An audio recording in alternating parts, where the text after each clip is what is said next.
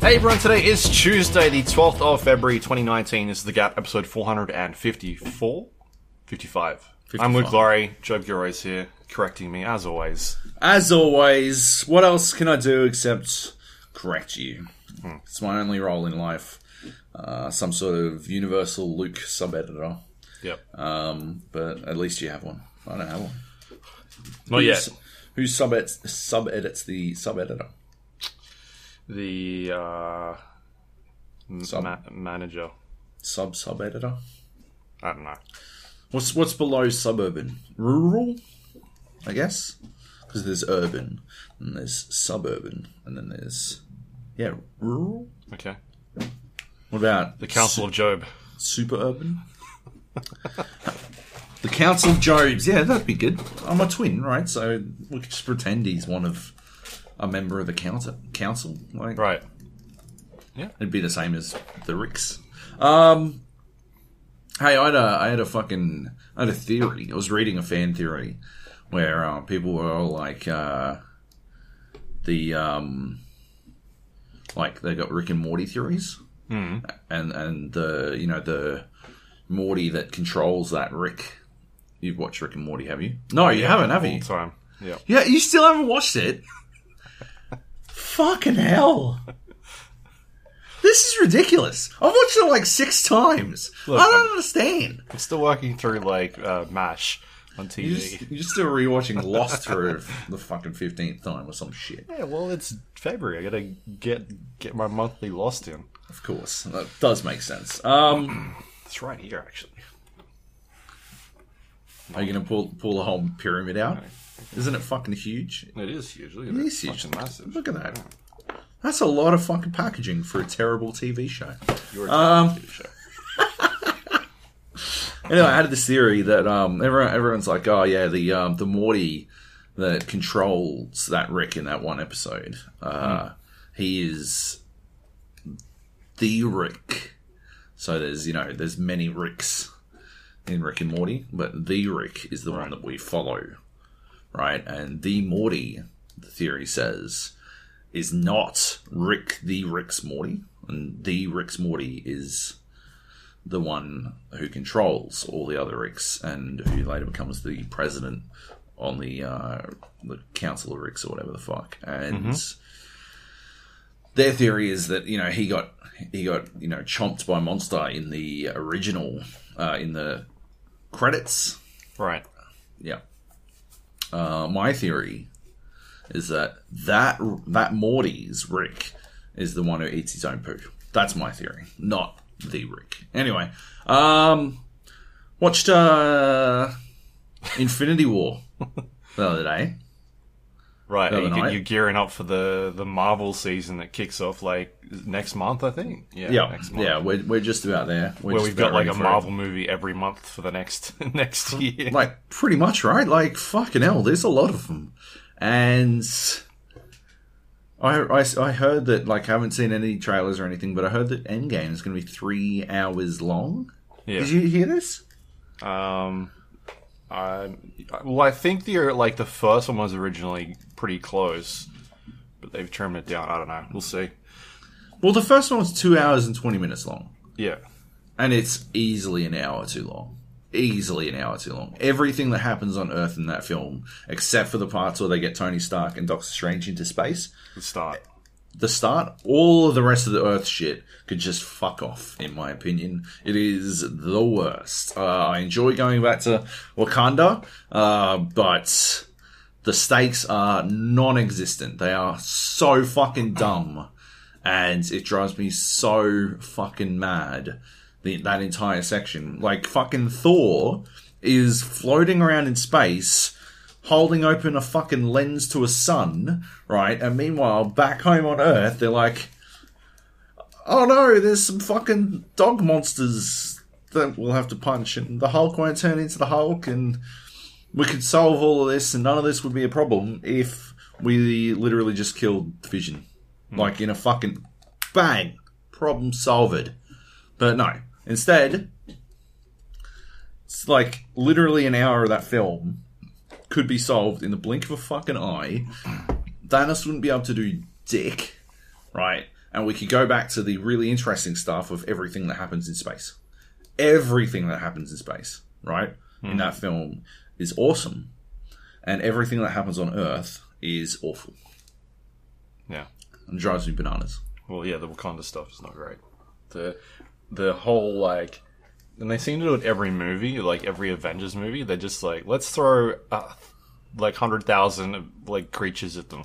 Yeah. like the first one was the you know, originally I think it was supposed to be Skrulls, but they changed that because they didn't have the licensing. Yeah. And then, like, the other one was Ultron's robots, and then this one was just kind of like Thanos's... It's because they don't scale properly, right? They're not able to scale correctly. Like, they always start the movie with, like in this one, right? They got the Maw, right? The fucking rad wizard dude who... the herald for Thanos and shit. He's awesome. Guy. The SpongeBob guy, what? Isn't he... Iron Man calls him Squid something? Ah, Squidward, yeah. SpongeBob? Yeah, that's from... Yeah, that's a good point. I don't know. So, he's awesome though, right? He's awesome, and he seems really powerful, and then they kill him in the fucking blink of an eye, right? Like, it's just like, he might not be dead. Don't worry about it. They blew him out of an airlock. And he died, it seemed. Yeah. Anyway, so, like, that's their problem. They establish something super powerful, and then they solve that problem really quickly. And then, like, the stakes situation is all fucked up. So the only way that they can actually raise the stakes is by having overwhelming numbers of inconsequential things, because they can't afford to, like, really do anything with any of the other ones. Like, any of the other powerful beings who seem like they could be almost, like, supervillain level on their own. Like... Think of it like Batman versus... No. Justice League, right? Justice League, right? Terrible example, because Steppenwolf was a fucking awful main villain, right? Really bad. And, like, everything around the fight with him was just awful. But what you'd need to have, right, is, like, 6... You'd need to have, like, a Steppenwolf in the first one... Right? Which they didn't really have. Loki didn't really pan out like that. And Ultron wasn't really... He's not built up. Yeah, like, it's not an arc, right? It's got nothing to do with Thanos and shit. You need to have, like, the daughters of Thanos roll on down and just start fucking shit up, right? In the first one. And then, in, like, Infinity War, have it so that, like, fucking all... Like, 5 times that many come down, and they're like, holy shit, how the fuck are we ever gonna... Like, you don't need thousands, you don't need millions, you just need, like, 5 really big ones. Yeah. Right, and then... Sinister 6. So maybe 6 really big ones, yeah. You just need, like, a couple of really big ones, and then you're like, fuck, how the fuck are they... Like, they just barely scrape through that, and then Thanos comes down... And he's like nothing they've ever fucking dreamt of. He's like fucking clomp, bang, boom, easy peasy. Yeah. And you're like, I don't know how they do this. Meanwhile, instead, they've got like fucking... Oh, let's hold his hand open. Okay, cool. Why didn't you just open with that move then? Right? Like, and then you can have someone like Thor in like at his full fucking might with his Stormbringer shit come in. But, like, even he should have come in to that final battle on Wakanda and literally just obliterated everything. It should have established him as almost on the same level of power as Thanos at that point. That's how they would have, like, that's how they could have, like, created some sort of stakes and then just had the massive, like, you could still have your thousands of pointless fucking enemies, but have those massive, like, big, bad supervillains, and then have Thanos. And you're like, Thor could actually do this, but have Thor have fucking Vision running off, Scarlet Witch doing her best to save her dildo, and then Captain America, like, fucking up constantly, and then, like, yeah, fucking your boy Thor's over there, like, killing, like, 4 of them. And there's that one goblin dude who's chasing after Vision, and then Cap comes in and kills that one guy. And you're like, yeah, Cap, woo! And then Thanos comes in, and you're like, oh, fuck. And you're like, oh, Thor's got to do something. But Thor's on, like, getting his fucking shit kicked out of him, and then Thanos is like, fucking, you're dead. Fuck you. Peace out, bitch. Turned into dust. You're a spring thing. And then, like, fucking snap. Gets fucking stone out of Vision, and you're like, oh, fuck, oh, it's over. And then fucking Thor comes in and, like, does this chest thing and should aim for the head. And you can still have that same fucking ending, but, like, I mean, it's just, like, completely different stakes, because you actually think there was some fucking chance for shit to actually go wrong, right? Like, there's no way that they were ever going to lose to the dog things.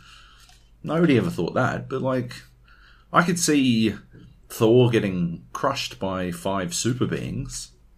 Like, yeah, I could see that. I don't know. And then he comes in, because he is as powerful as Thanos now, and does something. Anyway, I don't know. I just don't know if I can do 3 hours. Fucking holy fuck! Like, what the fuck is going to happen in this? Probably a lot. I feel like a lot of people, like, are going to be dead. Like, they're not coming back. I think there's the people that died in that last one that are definitely not coming back. Yeah, definitely. Like, well, I think that was the shock, right? Is that I didn't think they were going to do the snap in the last film at all. I didn't think it was coming until maybe the next one. I think the only way... I think all the Snap people are coming back, and they're going to devastatingly kill off a select few instead. That's how I think it's going to happen. Yeah. Or they could do the sacrificing people for, swapping them or whatever. Like, you have your moment where Tony Stark sacrifices himself to save Peter Parker, to bring him back or something like that, and you've got all these other... Because the way it sort of worked out was the people that disappeared were the ones you didn't really expect to disappear. So I think there's going to be some sort of, like, trade-off. Yeah. Or maybe even I read something about, like, people speculating that the people that disappeared actually weren't the ones that died. It was the other way around. The people that stayed are actually dead. That was my guess as well. That was my, like... And then you've got the 2 worlds that are split up. Yeah, I don't know. I guess we'll see. Yeah. We'll see. Anyway, I didn't hate it. It's just, like, all the Earth shit really... Yeah, it's a slog on the second viewing, you mean the third act in Earth. The rest of it... Yeah. The start's really good. And yeah, all the space shit's awesome, I thought. I guess, except for Peter Quill being a fuckwit. But, like... I guess that's just what he does. I don't know. Yeah. I've never really been about... like Star-Lord as a character. I don't know. He was always less interesting than literally everyone else in Guardians of the Galaxy. Yeah. He was just sort of our window into it. But somehow, I guess because of Chris Pratt's charisma, that apparently is waning on the internet. It's not doing so well today. But, like, via his charisma, it's, easy to see him just sort of take over scenes. But, I'd way rather watch Groot and Rocket Raccoon and Drax and Gamora, like Gamora. That'd be a movie I'd watch. Replace Gamora with Gamora, the giant turtle that is friends to all children. Yeah, right. That'd be worth watching. I think I was reading yesterday or the day before that Chris Pratt said that they're going to use James Gunn's script. And he's gone off and he's doing Suicide Squad 2. Suicide Squad 2, yeah. Good pickup from DC. Are we in agreement that James Gunn doing Suicide Squad 2 isn't going to save that movie? I think it might. It depends on, like, what they do. Like, are they going to reboot it again? Is it going to be, like, a prequel? Is it going to be brand new characters? Like, where do they go with it? Feel like, they will commit suicide. It's in the name. Right. Yeah, I don't know. I saw a rumor that Robert Pattinson might be the next Batman. I'd watch the fuck out of that. He's awesome. Yeah. Except for that one series of movies that he's been in. He's largely been a fantastic actor. Yeah, so he's pretty good. Yeah. Right. Yeah. Okay. That was the rumor this morning I saw. Anyway, video games, right? That's a weird pick. Yeah, video games. What do you want to talk about? We got a lot here. Let's start with Weedcraft. Okay. Weedcraft is... I don't know who the fuck made it. Fuck, we're so on top of shit. I saw a video of this Vile Monarch, and it's published by Devolver. I saw a video of this on IGN that was extremely amusing, where the two dudes, I can't remember who it was. I remember their faces, but I can't remember their fucking names. Brian Altano and Zach Ryan. Mm-hmm. Yeah, they were... I don't know. I think they were baked, but they were being fucking morons. And it was pretty funny. And they were trying to play Weedcraft, and it tells you literally nothing about the game. But Weedcraft is a game where you are... cutting lawns. And weeding, obviously. No, where you're growing and selling weed, marijuana. And it's surprisingly more complex. Like, when I first heard of it, I sort of just imagined Drug Wars. You remember that game back in the day? Mm-hmm. Which was literally just a sort of a trading and selling, buy low, sell high type game. Not that complicated. It was just about the accumulation of cash. It was playing that a lot that led to me getting interested in playing the auction house in World of Warcraft originally. Because I don't know, there was something very zen about Drug Wars to me. Like, I could play it for literally hours and it would be like zero impact to me. Like, it'd just be really, you'd see micro, like, tiny fucking incremental improvements in your gains, but it'd still be a fantastic way to kill some time and sort of vibe out from the day and stuff like that. It's really like I could have been selling fucking anything. It just happened to be named after drugs that you were selling. So you'd buy you'd start off with I think it was like $200 or something. You'd have to buy a bunch of weed and then sell it somewhere for a bunch more. And as it grew, you'd go to different towns and buy bigger quantities of stuff or buy different drugs and stuff like that. And yeah, the auction house, once I found the auction house, and I just sort of found the same sort of zen thing. Weedcraft isn't really like that. It's not about the buying and selling of drugs. It is about the, I guess, growing and distribution of marijuana. And it actually, there's a lot of complexity just in that one thing. So it sort of digs quite deep into just that one avenue of the drug game. It's an interesting one because I guess it's something you could learn a lot from, regardless of your personal stance on the war on drugs. Personally, I think the war on drugs is idiotic. I'm not huge into drugs myself, but I don't think it's particularly helpful. It seems like it's specifically designed to oppress people. This sort of goes into that a little bit. It sort of touches on those concepts from the way that it plays out. You've got, there are cops. You start, well, it's the preview build. I don't know if, it seems like there are other builds, and you can actually start in, states where it's legal and stuff like that. And you can also, in this, lobby to legalize it and stuff like that. You have the ability to attempt to, make change. But if you do, that changes your game as well. Because if weed is legal, then, there's a change on the economy. And it's reflected in this game. So it's actually, super clever for a game that is ostensibly about getting bait. And it's got heaps of these goofy fucking Cheech and Chong style little like silly fucking pot references throughout it. But yeah, it's super fucking clever, which is it was unexpected. I didn't see it coming, honestly. Like I just thought it was gonna be a bit goofy, bit of a what do you call it?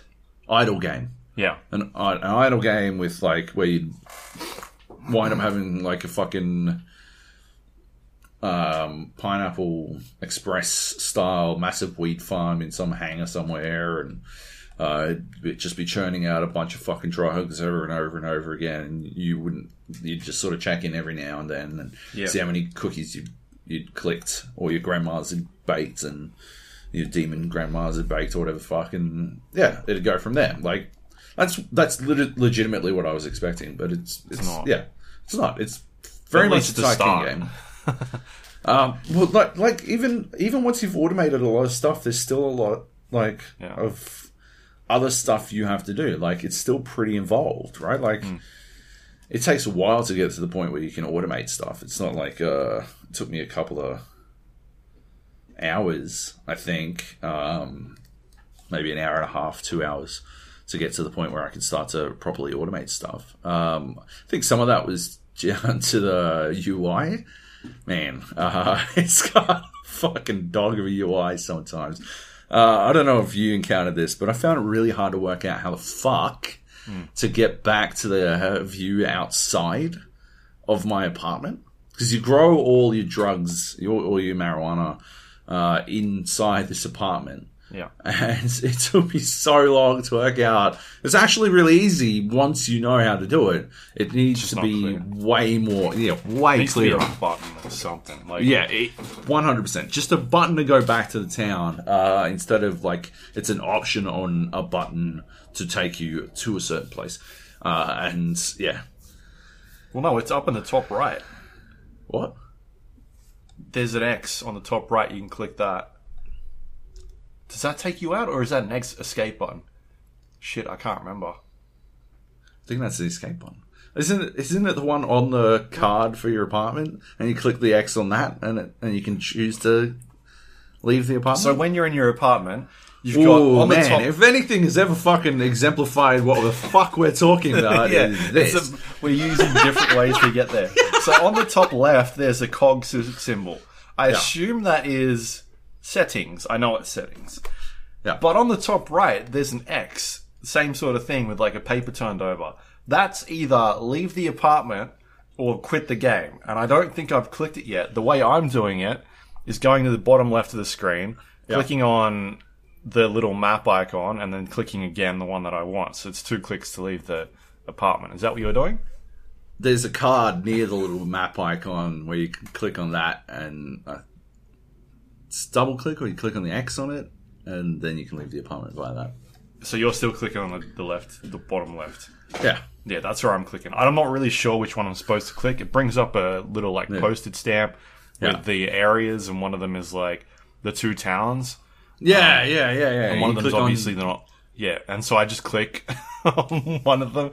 But there is an X in the top right, and maybe I should test that. Because I think even just going back to that main screen is a tad too long. Like, I think it needs to be quicker. It does like a screen wipe effect. I put that down to preview build. Yeah, sure.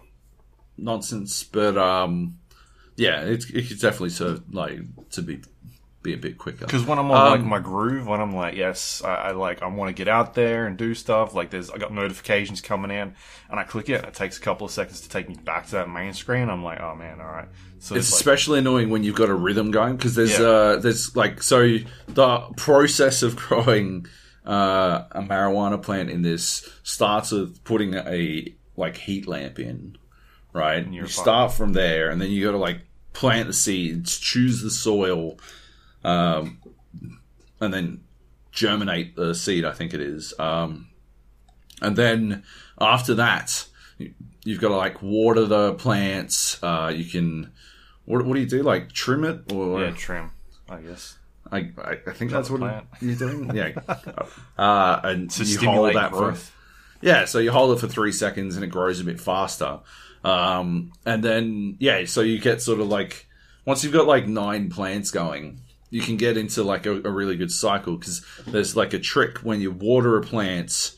When you trim it, when you get a perfect trim, it allows you to water it again immediately. So you what you do is you water, and then you trim, and then you water, and then you do the next plant down. And by the time you've gone through all 9 plants, you come back to the top, and that one's ready again. And you sort of get a really good cycle going, and you've got like you're churning out this weed, and then you want to be able to click out real quick. Like sometimes, if you fuck up one of your trims, then you've broken the rhythm a bit, and you can then flit out and sell some stuff, sell some of it to some buyers out in the world at the convenience store down like Jay and Silent Bob, and then you go back and everything's ready, like your system's ready to start up again, and you can get it done. But it can like really break the flow when you're like, how the fuck do I get out there? Like most of the time I was just using notifications,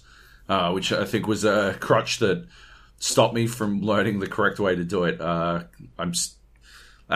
our very recent conversation, I'm not certain I have been doing it the correct way, to be honest. I was pretty careful to read the fucking tutorials this time as well. Like, I'm pretty bad for reading tutorials, I got this. I'm fucking hammer time on that button. But you were doing it in the Division the other day. I was. It was. Yeah, that's true. You guys were rushing me, but I can be pretty bad for it. But I was pretty careful with this, and. I still don't know if I'm doing it the correct way. Anyway, once you you do all that shit, and then it took me fucking forever, man. Like there are some real basic quality of life shit in this game that could be a lot better. That could save you a lot of time, like the fan thing. Yes, that took me longer than I thought it would have. Yeah.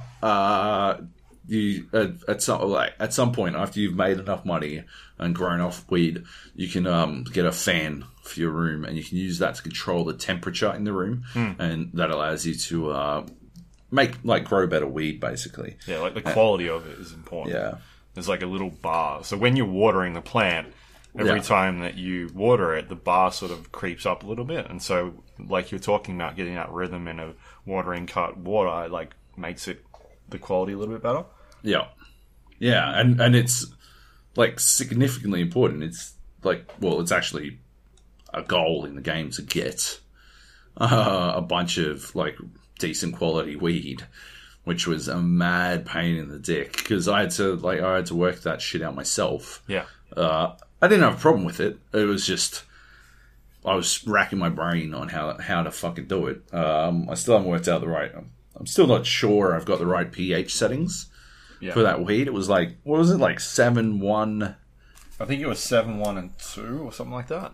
Yeah, I think I went with like 7.1 and 3 and 4 were my successful batches. Because I don't think it tells you when you get it right.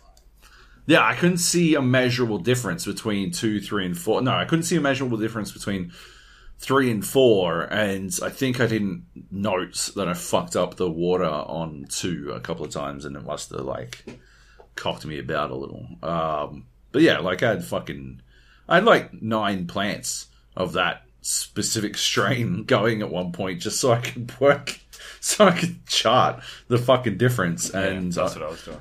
But if you fuck up one of the waters and then don't think to fuck up the water on the others, then you're going to fuck up your own fucking scientific process. So, it could be also we're not at that point, because I think it was like out of 15 points, the quality rating, and at that stage of the game, I think there's stuff we haven't unlocked yet that brings it up. Things like soil. Yeah, I've only just unlocked like the middle soil. Yeah.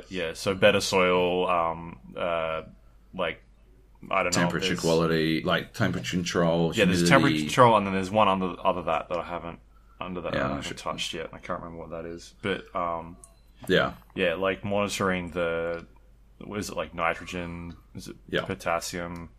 And something else? I don't know. Whatever. something else. Yeah.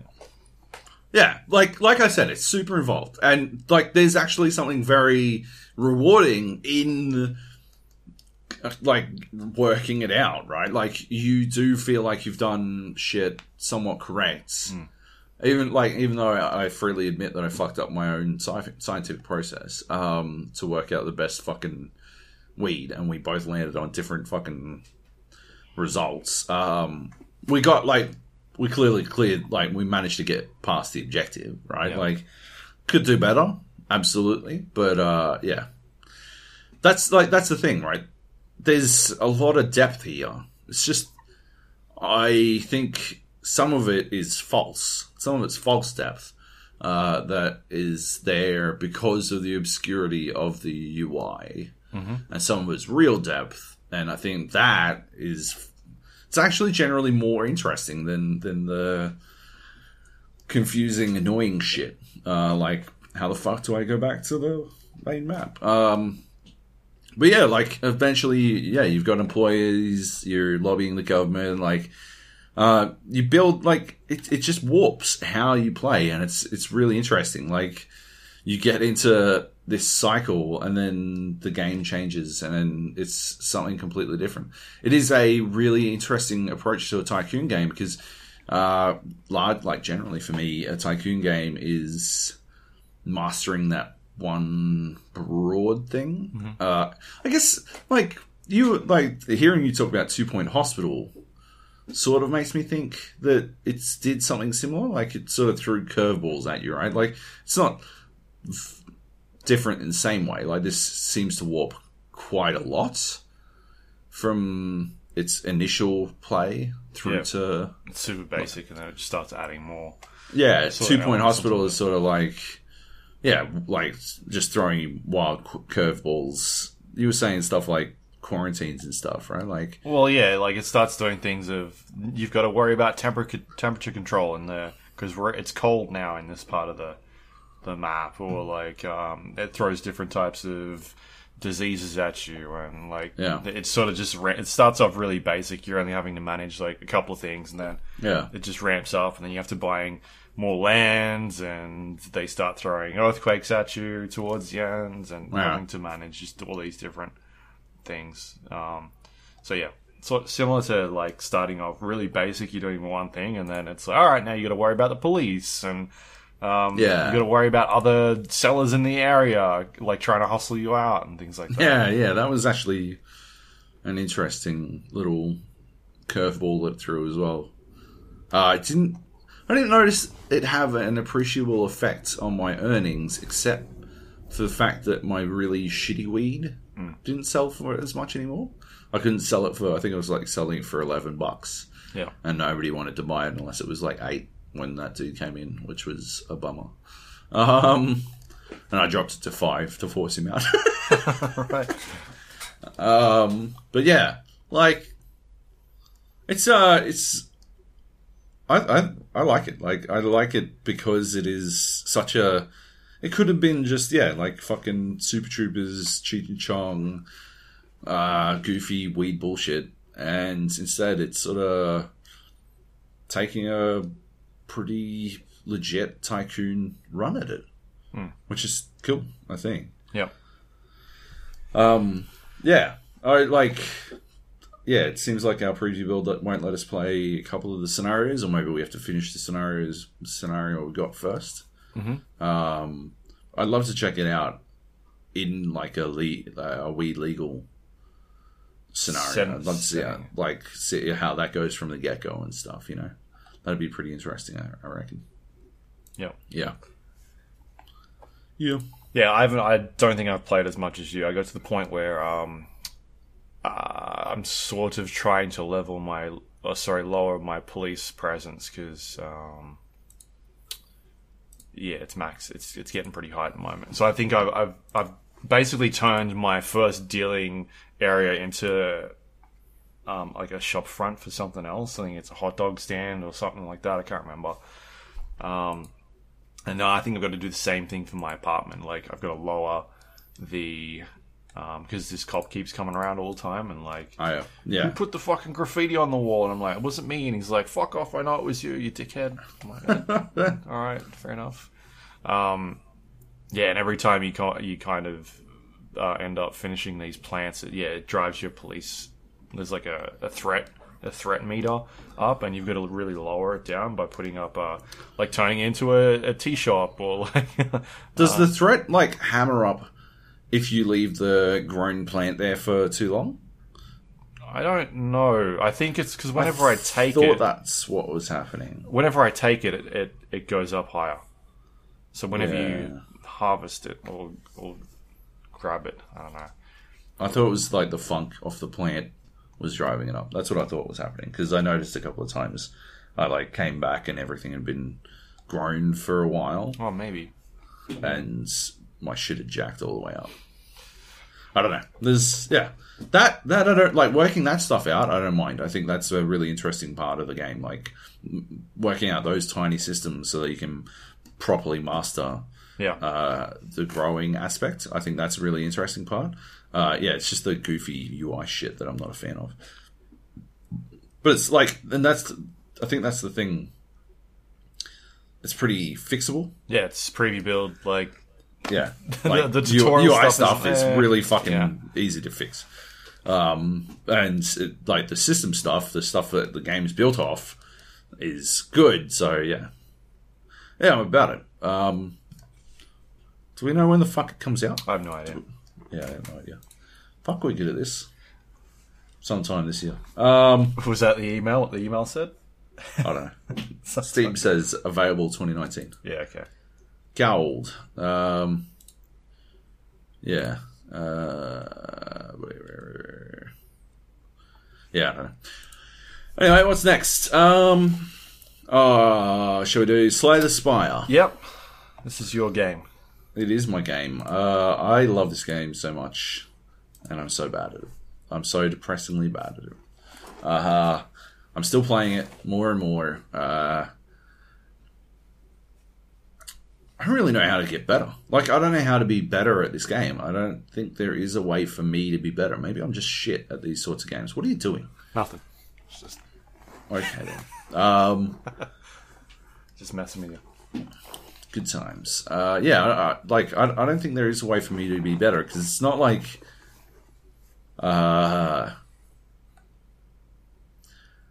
it's not like there's something I can train. There's not some aspect of my game that I can improve upon. It's not like I could be better at aiming, or I could get over the part where, like in every BR game, every time we have a battle royale session, I'll potato the first couple of games. I'll potato anytime we get into a gunfight, because I'll be too panicked. I'll be like, oh god, fuck! And then, like, after the second game, I'll be like, fucking John Wick shit, but... Until then, I'll be like, whiff, oh god, potato aim, fuck, I've lost this another game. Yeah, like that's not what's happening in Slay the Spire. I spoke about it before. Obviously, it's a card game with a dungeon run mixed in together, and it is, it's a deck builder. So it's about like, creating the best combination of cards. Most recently, I've started like getting rid of cards, because you start off with a bunch of stuff, and it occurred to me that taking literally every card that I picked up might not be the best plan, might not be the winning strategy. So I've like started culling, not picking up everything unless I'm certain I'm actually going to use it. It used to be like, previously I was like, what's the best of these three cards, right? But you can choose to take none, right? You don't have to take one. You can choose to take none of them, and then you can alter. Like it can make a huge impact on your decisions and stuff, and how you play. And if you've got like less cards, there's more chance of the cards you need showing up, right? If you've got 5 cards show up in your hand at any one time, and you've only got 20 cards in your fucking deck, then by the fourth hand, you should see the card that you want, right? So it's only 4 turns that you can get absolutely fucked on. Yeah. And yeah, you can get some fucking distance out of that. Like, there's it's a halfway decent strategy, and like a lot of the cards that you're trying to get rid of, it makes sense to try and get rid of them. Like, yeah, I'm playing a lot of the there's 3 different classes.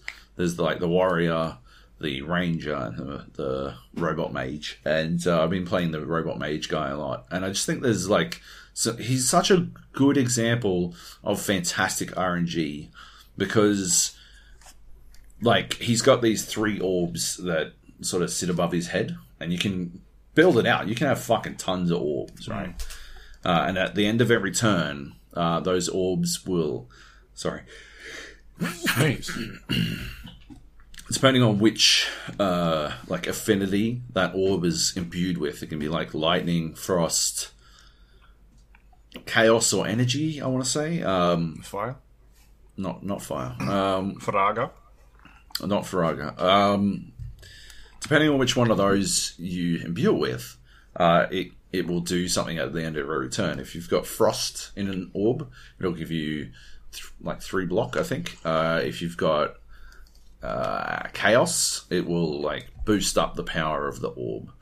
If you've got energy, it'll give you more energy to play with in the next turn, so you can make more moves and shit. Yeah, it's similar to fucking the way that Invoker in Dota works, or there was that Magicka where you were spinning up the orbs, and depending on what combination you had, sort of excelled certain magic properties.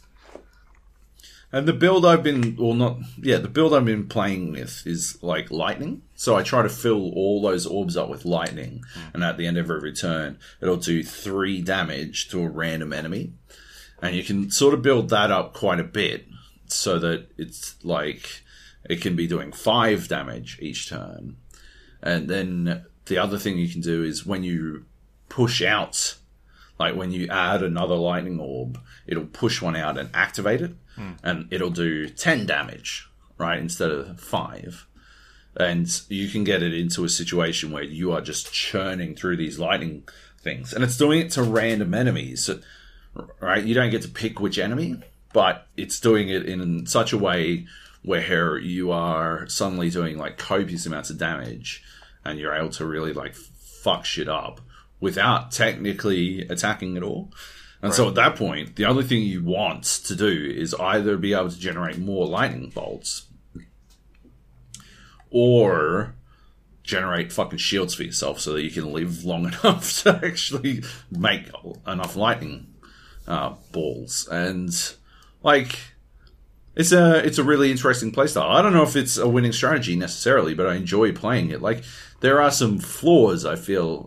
You do wind up in situations where if there's lots of enemies, if there's just a stack of enemies, there's this big slime blob, and after you do half its health and damage, it'll split, and you've got to take on 2 enemies that both have that same, so you get it down to 150 health. It'll split into 2 enemies that have 150 health, so you still have to do 300 fucking health worth of damage, and now it's just across 2 things, and so that's tricky. It's you need to do enough damage to make sure that when it does split, you aren't taking 2 steps forward and 2 steps back, you're not back at square one. Right. So, yeah, it can be tricky because, you don't exactly get to choose where that damage goes. But that's good RNG because you can manage it, right? And if you don't manage for it to go wrong, if you just play it it's always going to, the dice are always going to roll in your favor, and then you get fucked, then that's sort of on you. Yeah. That's good in RNG in my opinion, because you can full blown manage for that, right? It's a situation where you don't feel punished for rolling bad, for getting a bad roll. if the dice fall your way, you're like, cool, excellent. And if they don't, you're like, fair enough, I'll get it next time, right? Like, that's good. Bad is when you're like, bad is XCOM's 95% to hit and then you miss. Yeah. That's bad RNG. That's like, fuck.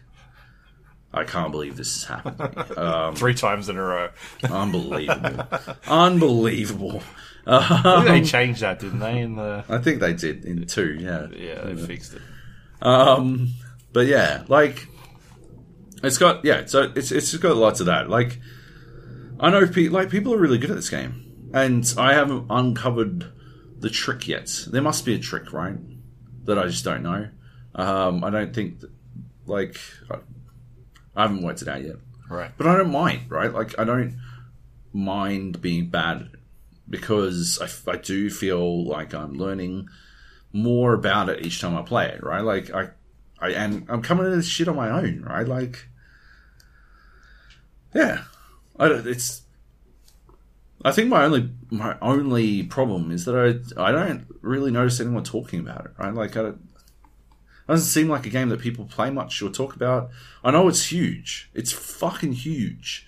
But people don't really talk. I think the fact that you want to come to this shit on your own means people don't necessarily want to talk about it. But I want to talk about it. I want to talk about it all the time. But, yeah, people just don't seem to, have much to say. I guess it's not like a story game. It's not a game where you're like, oh, and then blah, blah, blah happened and I did this. Right? It's not... I think that's common in a lot of roguelikes, and this doesn't seem to really do that. Because it seems like it's quite a personal experience. Yeah. Anyway, it's still awesome. I 100% recommend it. It is absolutely my killing time game. When Apex Legends was down the other day, I was playing it while I had Apex up in full screen. Are they quick games, are they? No, but you can sort of quit halfway through. There's or you can just leave it open at the 50% point of a match and then come back to it. Right. Oh, that's good. It's not very resource intensive or anything, so yeah, it's good. Anyway, that's that. Yeah. Yep. 80 days. Shall we talk about 80 days? May as well. I've not heard of this game before, I don't think. It's fucking amazing. It is such a good game. I'd heard about it a couple of times. I believe David Wildgoose, who was on that podcast I went on, 7 out of 10 cast. Sure. But he's also been in the industry way longer than I have. Everything from editor of PC Power Play to PR at Microsoft and shit. Oh yeah, editor of Kotaku. Fucking heaps of shit. He raved about it. And I found it on mobile. Didn't seem like the sort of game I'd want to play on PC, but I found it on mobile. And it's fucking spectacular. It's basically a choose your own adventure. It's got a bit of roguelike sort of stuff about it. It's based on, the book Around the World in 80 Days. Yeah. Arnold Schwarzenegger. And Jackie Chan. Yeah. Yep. The classic, of course. It's sort of based on that, and it sort of revolves around you charting a course around the world. And you have 80 days to make it happen. And it's reading heavy, and you make these choices, you can't really go back on them, and it is utterly fascinating. There's it's not the real world, it's not based in the real world, it's based in this fantastical steampunk sort of world where there are rocket style flying machines and all this kind of stuff, and odd technologies that allow you to see into the past and all this kind of shit. And you are, you've got your clock there, you know how many days are left, you know how far around the world you are, and that's basically it. The challenge is to get around the world in 80 days. You aren't playing as Phineas Fogg. Is it Phineas? I don't know. Phineas Fogg. You're not playing as the main character of the book. You're playing as his valet or valet.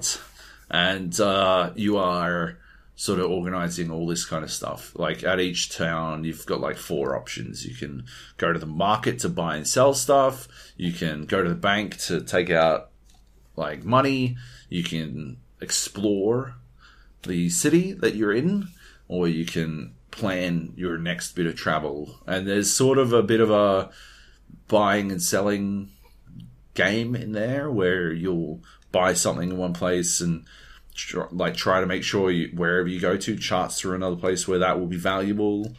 I think I sold like a painting that I bought in France, in Berlin, for like $7,000, and that was a very valuable detour.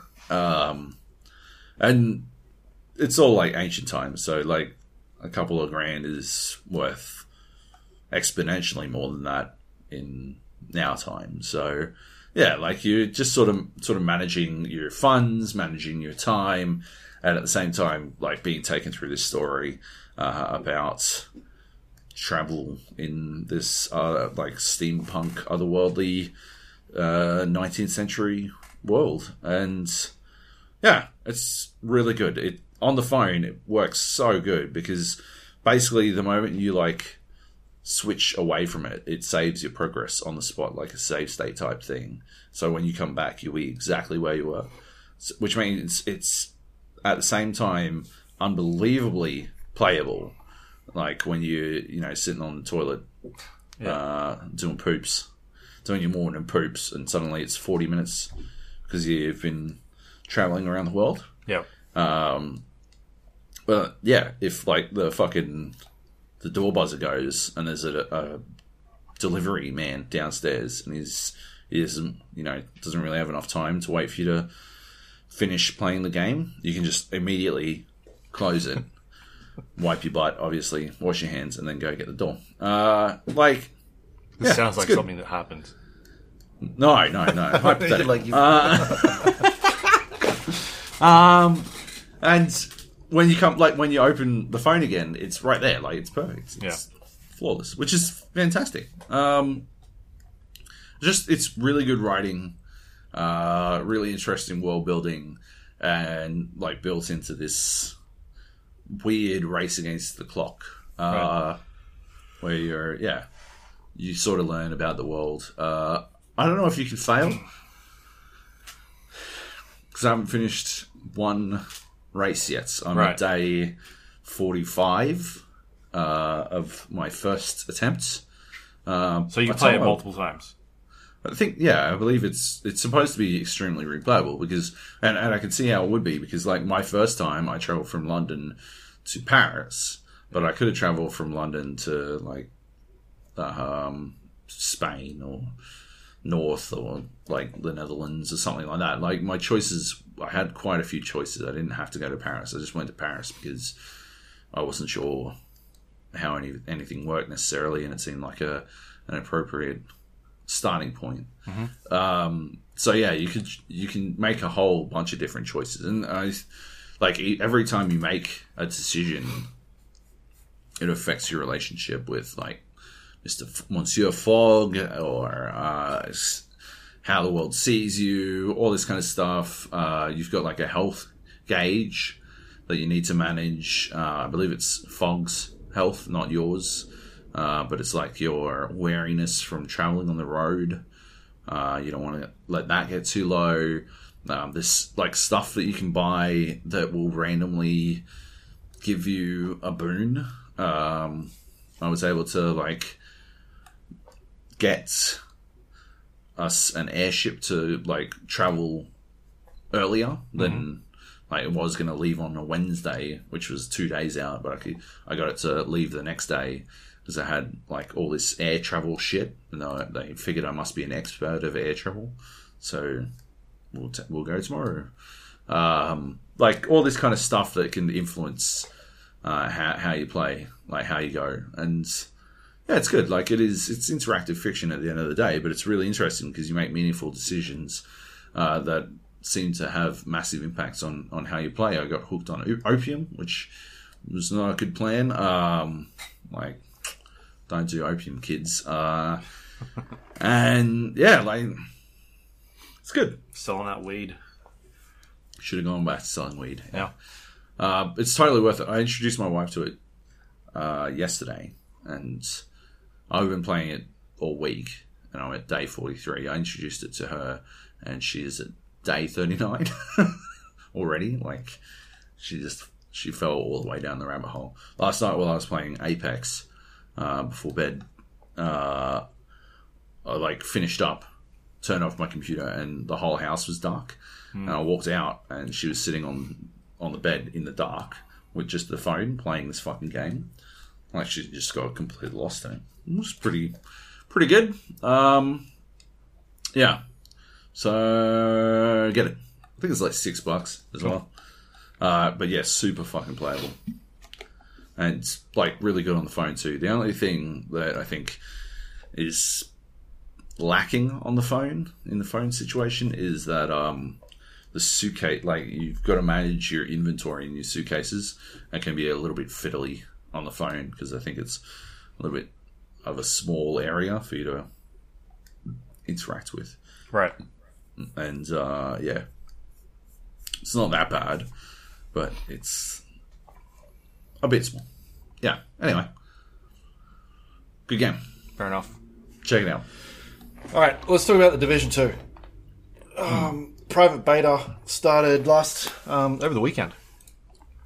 I think this was for people that either have pre-ordered the game or had signed up on their website to become a tester.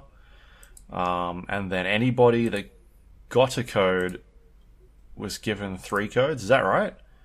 Or extra codes? Yeah, it's something like that. Like, well, they weren't given codes. They were given the ability to directly invite friends, right? Right, okay.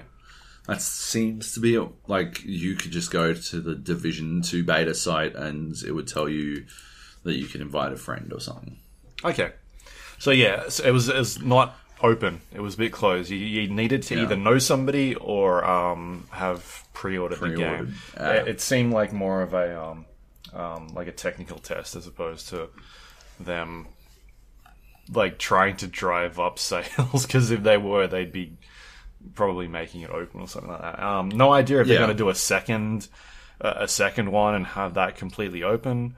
I don't know if they need to. Like, Division was sold a lot in the first place. It was like the biggest IP they've ever done. So I think it. I don't know. I guess we'll wait and see. I don't think it would hurt. Yeah. I think a proper stress test would probably be a good idea. Yeah. Because remember what happened in the first one, right?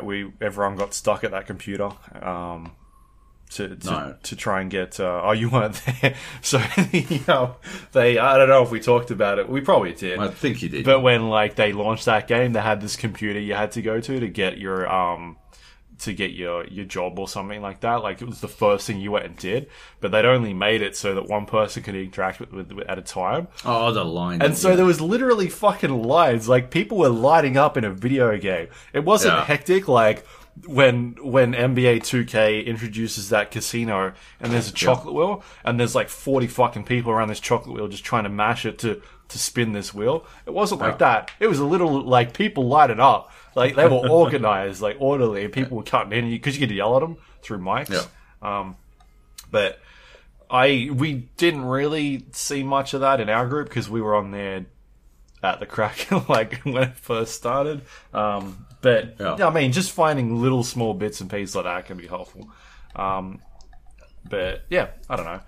I guess we'll see what happens. They might do something closer to release, a week or two before release, and just open it up to drive some sales. It seems to me like they were releasing pretty unhindered last time as well, but they're releasing against some pretty hefty competition this time. So, like, it might be worth drumming up some hype amongst the general populace.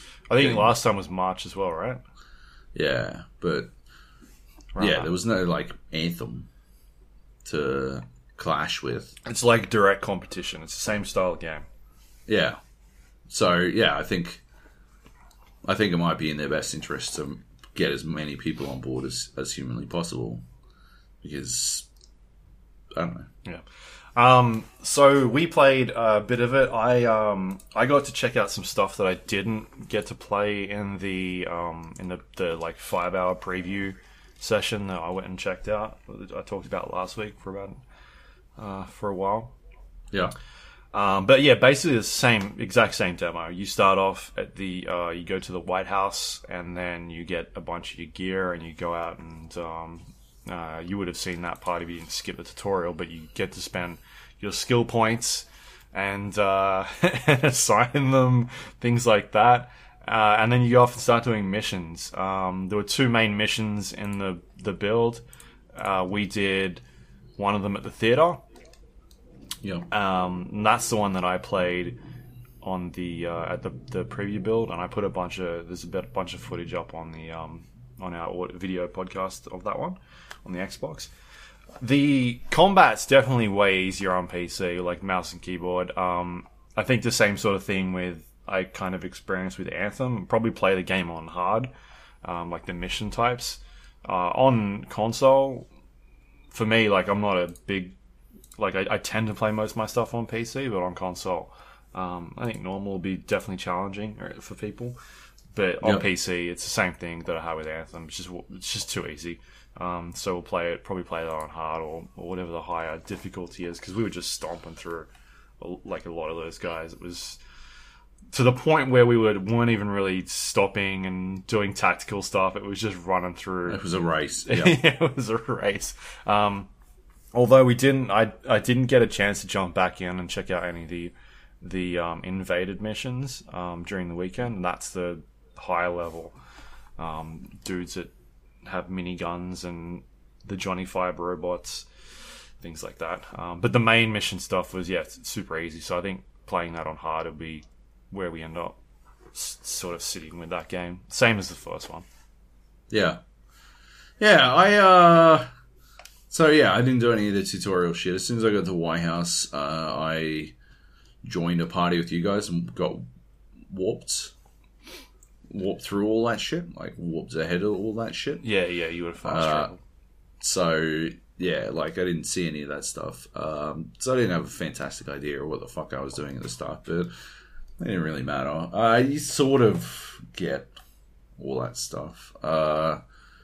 Like it mostly makes sense. Yeah, it's not hard. Anyway, the UI is pretty decent. Yeah. You can definitely see that they've learned a lot from the first game. Like, even just from the outset, you could tell like this was definitely a better version of that other game that I played, because it felt a lot better to play, a lot smoother, and the gunplay felt way better. Like. They were they're still a bit spongy. The enemies are still a bit spongy, but it has a logical consistency to it now. Like, it's not fucking some dude in a fucking mankini is rolling around on roller skates with fucking guns, and you're just headshotting him and he's just not dying. Yeah, what is this mankini made of? I don't fucking understand. There's armor, and if they don't have armor, then they crumple pretty quick, which is fun. It feels much more satisfying to interact with from a gunplay perspective. Because I think there was bits where that very first mission we got to the top, and it was like the bit where you kind of there's like a gazebo there or something, and you're sort of holding the top roof, and then eventually a gold dude comes out, and we were just laying into this guy. He's got stacks of armor. But we weren't really doing much damage because I don't think we were focusing on his weak points or on his back. Any specific parts or armor or anything like that. And then all of a sudden his armor shredded. Yeah. And he just dropped. Done. Gonzo.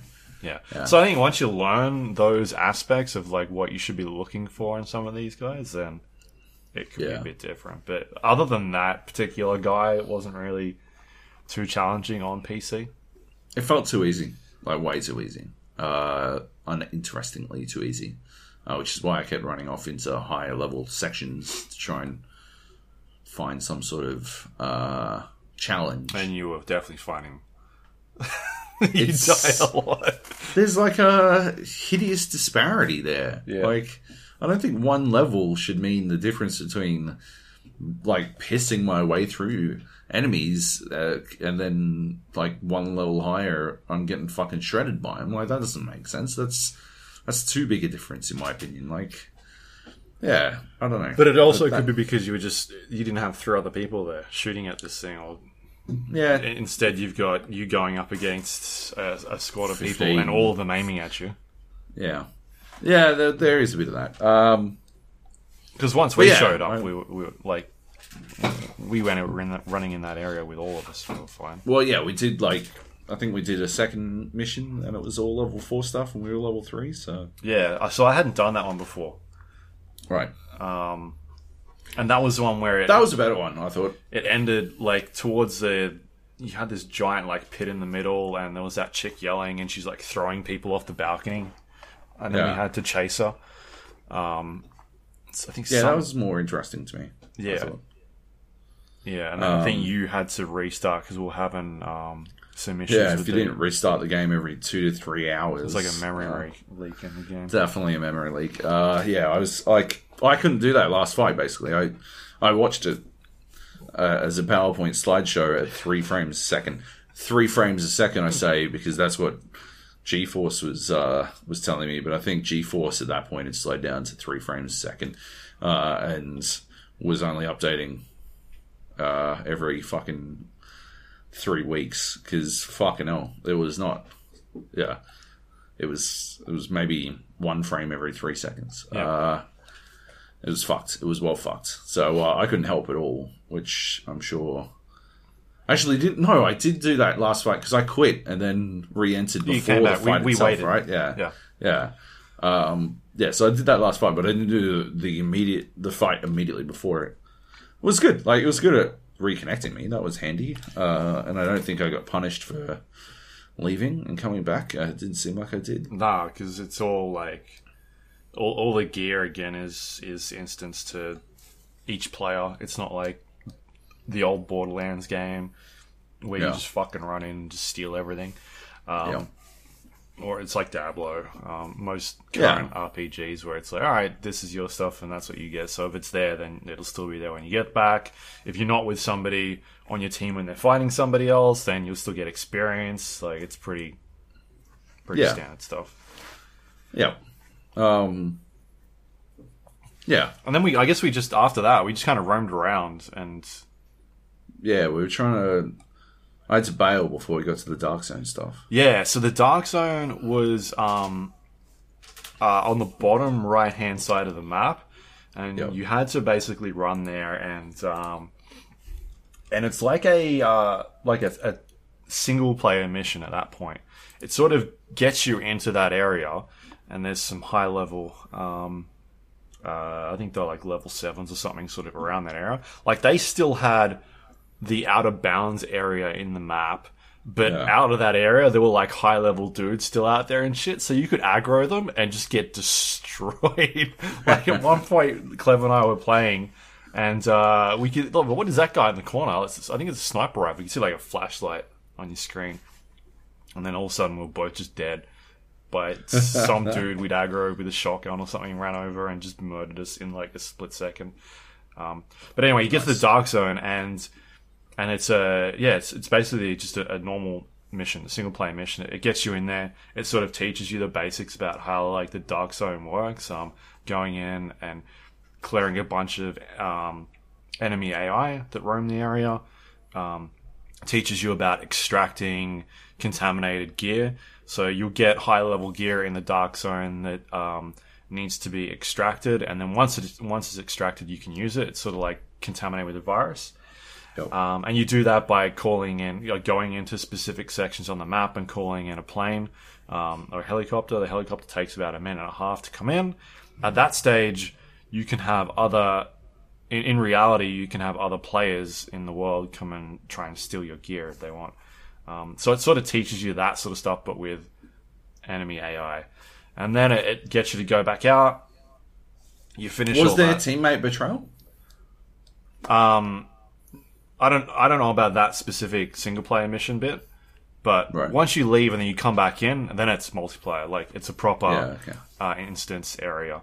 And so Kleb and I jumped in, and Rogue 2.0 was something they introduced in Division, the first one. They ended up changing the way the rogue system works, and I guess the big fundamental change was you no longer go rogue when you shoot an enemy player. It's what was happening was that people were kind of either accidentally shooting people, or you come into a situation where like enemies would purposefully run in like in front of you and try and trigger that rogue situation. It's things that they talked about in like Fallout 76 when they were thinking about that wanted system, like people just trying to work a way around it and try and game that system a little bit. So now it's a manual thing where you have to actually press a button and then go into Rogue and say like, hey, I want to PvP people now. And once you do that, you get marked up as being Rogue. It'll tell you on the bottom of the screen like an agent has gone rogue with their name. You obviously don't know where they are in the game. You can't, in that map, you can't see them. But once you like see them in your viewpoint, then you'll know because they'll be a different color as opposed to like white or green. They'll be like red, so you can actually engage with them and you start doing damage. And if you're rogue, you can kill other players in the world. And once you do that, it sort of like raises your rogue level. And then at a certain point, if you manage to keep either wiping people out or do certain objectives, you can clear your rogue level and you'll get gear out of that. And I guess the higher your rogue level, the better the gear that you end up getting. So it sort of incentivizes you to keep pushing it, like the gambling thing of like how high can you go, the wages system. So that's the kind of stuff that we saw. I didn't experience any of the betrayal stuff yet because it was literally just me and Kleb running around. You could have fucking betrayed Kleb. Yeah. But we were in there. We did some. we rolled in and like one of the first things we heard was some gunfire. So we went over there and there was like a dude shooting some high level mobs, and we went over and helped him. And then we all got a bunch of gear. And then we were sort of walking around and we found a control panel on a wall. And at this stage, like Kleb was trying to make us go rogue, and he was like trying to set us up. He couldn't really figure it out. But I initiated this thing on the panel, and then all of a sudden it was like, you're rogue now. And it was like a series of missions. You had to go find these panels in the world and activate them. And and just go figure like sort of chain your way through like 5 or 6 of these things.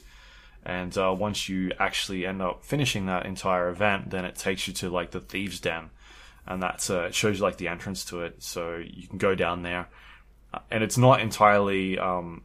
it wasn't working while we were playing, but you get down there and there's like a quartermaster or something. And you're obviously supposed to give him whatever it is you're getting out of Dark that. Dark Zone coins, yep. And then he'll give you Thieves' Den gear for PvPing and doing rogue stuff. Right. So that was in there. And and so while you're doing that, other people can come and try and get you, but also you're trying to clear out all the Dark Zone AI as well, the enemies that are sort of roaming around. At one point, like, there was somebody trying to extract some gear and we just rolled up on them and let loose, and then another team rolled up and started shooting at us. Like we had like 2 or 3 teams at that point come in and try and murder us, and so they ended up killing us, and then we spawned back in, and we didn't really have a lot of time left to get over there, but we managed to sort of come back and start another fight with them. But yeah, that sort of stuff is a lot of fun. Like it feels like there's more, like the thing we've always talked about in some of these PvP type games where you can be a dick if you want to, but at the end of the day, like, are you really getting anything out of it? And in this case, you sort of are. Like, if they've got stuff, you can get rewarded for that. So yeah, that feels kind of a lot better. And the fact that there seems to be, it's not just that, the entire thing. Like, you can go around and do missions within that Dark Zone as well. Same sort of thing as like Sea of Thieves. You've got, you know, your PvP stuff, but you can go hunt for treasure. I don't know how deep it's going to get in terms of the content in there. It's only supposed to be, I believe, 12 players in the Dark Zone. Like per area. Like, they're not huge. If you remember the Dark Zone, they weren't huge. Like, the Dark Zone was massive, but it was split up into like levels, right, to try and keep people segregated into their thing. And the way that New York was laid out, it was just pretty much like blocks, right? It was just a square block, and then you get up a little bit further on, and then that's when it started to get a bit more like detailed and deeper. You'd start going underground into subways and whatnot. But this like actual area, it's not as like, it's not humongous, but there's still a lot of places to explore, and it's not like flat ground. It is elevated. There are you know, it's not just a square. There are places to go and like look for little crevices and crates you can climb and elevations that you can sort of get up. And yeah, it's definitely a bit more thoughts put into at least that part. I just don't know like how. 12 like, how many people? Only 3 teams, right? Like, maybe there's more than 12. I thought it was 12. That just seems really low. You'd think at least 16, right? Like, surely. I'd have to confirm. I feel like I heard somewhere it was 12. I'm just trying to check now. But it seems like there's still cool ideas there. I played some of the endgame stuff. The invaded I jumped back missions. in. Well, that was the thing, right? Like, I jumped in the next morning. To check out the endgame stuff, like level 30, and you've got that special weapon, that, like your third weapon. Went with a sniper rifle. It's a fucking beast. Yeah. It's like a 50 cal fucking fuck your day up beast motherfucker. And I jumped in, but you couldn't free roam. You could only do the mission. Yeah. And so I was running around outside the mission because you weren't in the mission. You were sort of at the entrance to the mission. So I was running around on the outskirts of the mission. Yeah. With these like late game, end game weapons, like all gold shit, just like popping, like aggroing enemies from as far away as humanly possible, and then they'd all come fucking swarming in, and I'd take them all on. And then I'd go over the other side and aggro another one about 200 meters, 2 blocks down, and take them all on. It was good fun. But I didn't want to do the mission on my own, and I didn't want to matchmake with anyone, so I didn't really get into it. Jacuz. Someone's at the door, but I'm not going to go for it. My wife is away from home, and she can get it. So that was like, it was pretty interesting. Like the extra layer of the game, the extra weapon added, seemed like a cool little adjustment. Yeah. Because like the extra ultimate, another perk, right? Yeah, exactly. Like at the same time, it didn't function like an ultimate. It's not like something that has to build up. You just got you got this beast weapon. Special You've just only got a couple of fucking shots with it, so you got to work out when you're going to use that. It was good. Like, that felt really like I always really liked getting the beast sniper rifles. Not like an amazing sniper, but I was really like getting the beast sniper rifles in other games because there's when they're done right, there's something fucking weighty about just like lining it up and shooting the fucking thing. You feel like you're going to fucking punch a hole through God with that thing, and it's like something you fucking could. This one nails it perfectly. And the sniper dude starts with a good sniper rifle as his default weapon. And then you switch to the 50 cal. Like, you're already like, I'm already headshotting cunts. And it's like, bang, bang, bang. I'm like, fuck yeah, this fucking rules. And then I'm like, doesn't feel like a 50 cal though. Like, I don't understand. It's a good sniper rifle, but I don't understand how.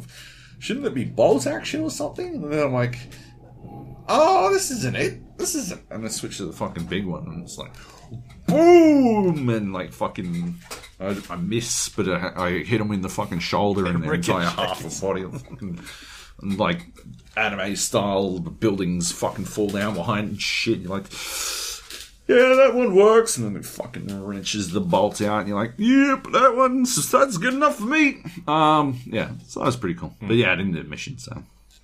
Yeah, and I didn't do any of the dark mode stuff. Yeah, it was a very confusing layout for the beta, I thought. Like, I didn't really understand how it was supposed to work. I feel like that could have been detailed a bit better because I was like, fuck. How the fuck am I going to play this, like, in the Dark Zone at level 30 or whatever the fuck? Or, like, can we still play in the Dark Zone? Will people want to play in the free roam stuff now that they can play in the level 30 stuff, like, in-game? Like, I don't think they did that very well. Right. And that was, like, you had to create a new character to get into that part, right? No. So what they did was they just grabbed the character that you created and sort of auto-made 3 loadouts for him that were all super high level. So it was like a copy-paste of that one character that you'd already made. With super high end game shit. Yeah, right. Okay, which is good. Yeah. I did check it. It is at the moment. It's set to 12 players. So, this doesn't seem like much. Yeah, I guess we'll see. Right. I mean, when we were playing, it definitely felt like it wasn't barren. We were running into people quite a lot. Quite a lot. Yeah. And I guess that's the thing, right? Maybe they don't. Like, you don't want to be engaged with people, like, running into people all the time. You want it to feel a bit more isolated. I don't know. Maybe... Yeah. Maybe we just got to play more of it and see what happens. I just remember playing a lot of the first division in that Dark Zone and spending tons of time in there. It was fun. Yep. So, yeah. Yep. Otherwise, Cool. Is there anything else to say about division stuff? Yeah. I mean, they Still got some technical stuff to work out. It's obviously early. But it hopefully won't launch with a memory leak that forces everyone to restart the game every 2 hours. Yep. We didn't even know. Was it Bear? Looked it up and found that it was like they're recommending everyone reset every 2 hours, 2 to 3 hours. Yeah. We've found that people are having some frame stuttering. Such fucking such classic hedging speak. Some frame stuttering after 3 hours, and meanwhile I'm at like fucking 67 minutes in and I can barely put 2 fucking frames together, and I'm like, yeah, 2 hours is probably pushing it, let alone fucking some at 3. Yeah, it was good. Anyway, then again, I did have 400 tabs open in Chrome, so maybe that, lowered the time frame a bit. I think it happened to all of us at least once. Yeah, definitely. Or like definitely. At least twice, 3 times. We were all restarting at certain points to Yep. try and get that sorted out. And the only other thing is when Cleb and I were playing Dark Zone, they were doing server resets or something at some stage, which wasn't just affecting Dark Zone. It was dropping us out of our group. The whole thing entirely. Yeah, right. And then we'd jump back in and it'd be like waiting to connect, and then after about a minute or two it'd finally connect and it'd be like 400 people in queue, and then it'd just start ticking down really quickly. Actually, speaking of connecting to stuff, I don't know if it's just because I played a lot of Battlefield, but Uplay seemed like it was extra dog shit with the whole partying up thing. Why would you party up in Uplay and not have them be able to join the game from there? That would, you have to invite people to join your party in game, separate to Uplay, even though the the fucking invite comes in through to Uplay, join. Yeah. Oh my god! Come on, sort that out. That's not good. That's embarrassing. Yep. Yeah, and it's especially embarrassing if Origin is doing it better, because fucking got a fucking bing bong on fucking Origin this morning. It turned out all my notification settings have been reset for some fucking reason, because I have all notifications on Origin turned the fuck off, so I don't have to find out every time someone's joining a fucking game I don't give a fuck about. I have all notifications in every fucking thing turned off because I don't care about when other people are playing games. yeah, like, in fact, it just annoys the fuck out of me to see someone is playing a game when I'm not able to. And if I am able to play a game, then I'm just playing a fucking game. Yeah, like, drives me bananas. So I've got all notifications turned off. But yeah, this morning, all my fucking Origin notification settings switched back off. I wonder if this... I hope it hasn't been like a full reset. That'd be really annoying. I might have to check, because you know how fucking Origin's voice shit is all weird? No. You know, no? No. I don't If you want to talk to people... If you want to talk to people in Battlefield 5, you have to have the VoIP settings in Battlefield 5 set up, but you also have the VoIP settings in Origin set up correctly. Yeah. And it is a thing. It's a fucking ordeal to get them set correctly if you've got more than one microphone. And because I have a webcam and a microphone. And a headset. And the headset and the Vive. Yeah. Origin's like, I don't fucking know. Fuck you, you rich prick. Why don't you fucking talk to people on your goddamn phone, you prick? Yeah, Origin's like, I don't give a fuck. You can't talk to people. And you can't hear people either. It's really weird. Anyway, so yeah, I hope it hasn't reset all that, but I'll have to check. Speaking of voice over IP in games, Apex Legends has probably the worst voice over IP codec I've ever heard in my entire life. I don't think people need to be 400 times louder than anything else in the world. And they certainly don't need to be distorted as all fuck. Like, you probably free up a little bit of bandwidth to what's your bit rate? them. 10. Let's go with that. Yeah. 10's a number, right? 10's number. Let's go with 10. 10's max you can get, and we'll make the volume 110. Yeah, what's the highest you can get? We generally cap at 20 to preserve human hearing. 120, you've got it. Let's do it. Let's go. Yeah.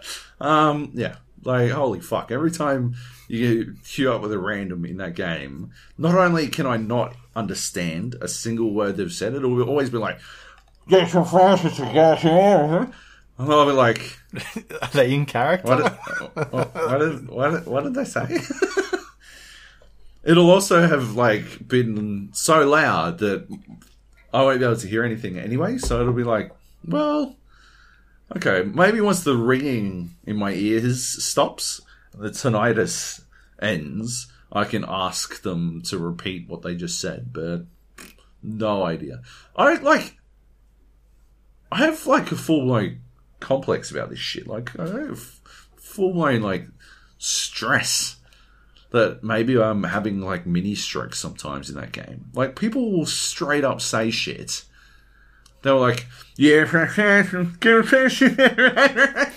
I'm like, that wasn't English, right? Like, did you understand what they said, Luke? And you're like, yeah, he said, I'm just going to head over here and see if they've got any guns. And we're like, how the fuck did you get that? How did you understand any of what they just said? You're like, oh, it's super easy, don't worry about it. I'm like, fucking now you got to translate every fucking thing this person says. Ludicrous. Yeah, if it's more than like if they utter more than 2 syllables a word, good luck. Like, there's no chance I'm going to understand them. Yeah, I don't know. Maybe they've got like a codec that specifically only works for American accents or something. Like, it's perfectly tuned for the American accent, and Australians just sound incomprehensible. Because they're like, they tested it, right? They got an Australian to test the codec, right? But they couldn't understand anything Australian said anyway. So like, yeah, sounds about right. What did he say? Something about something? I don't know. Yeah, fuck it.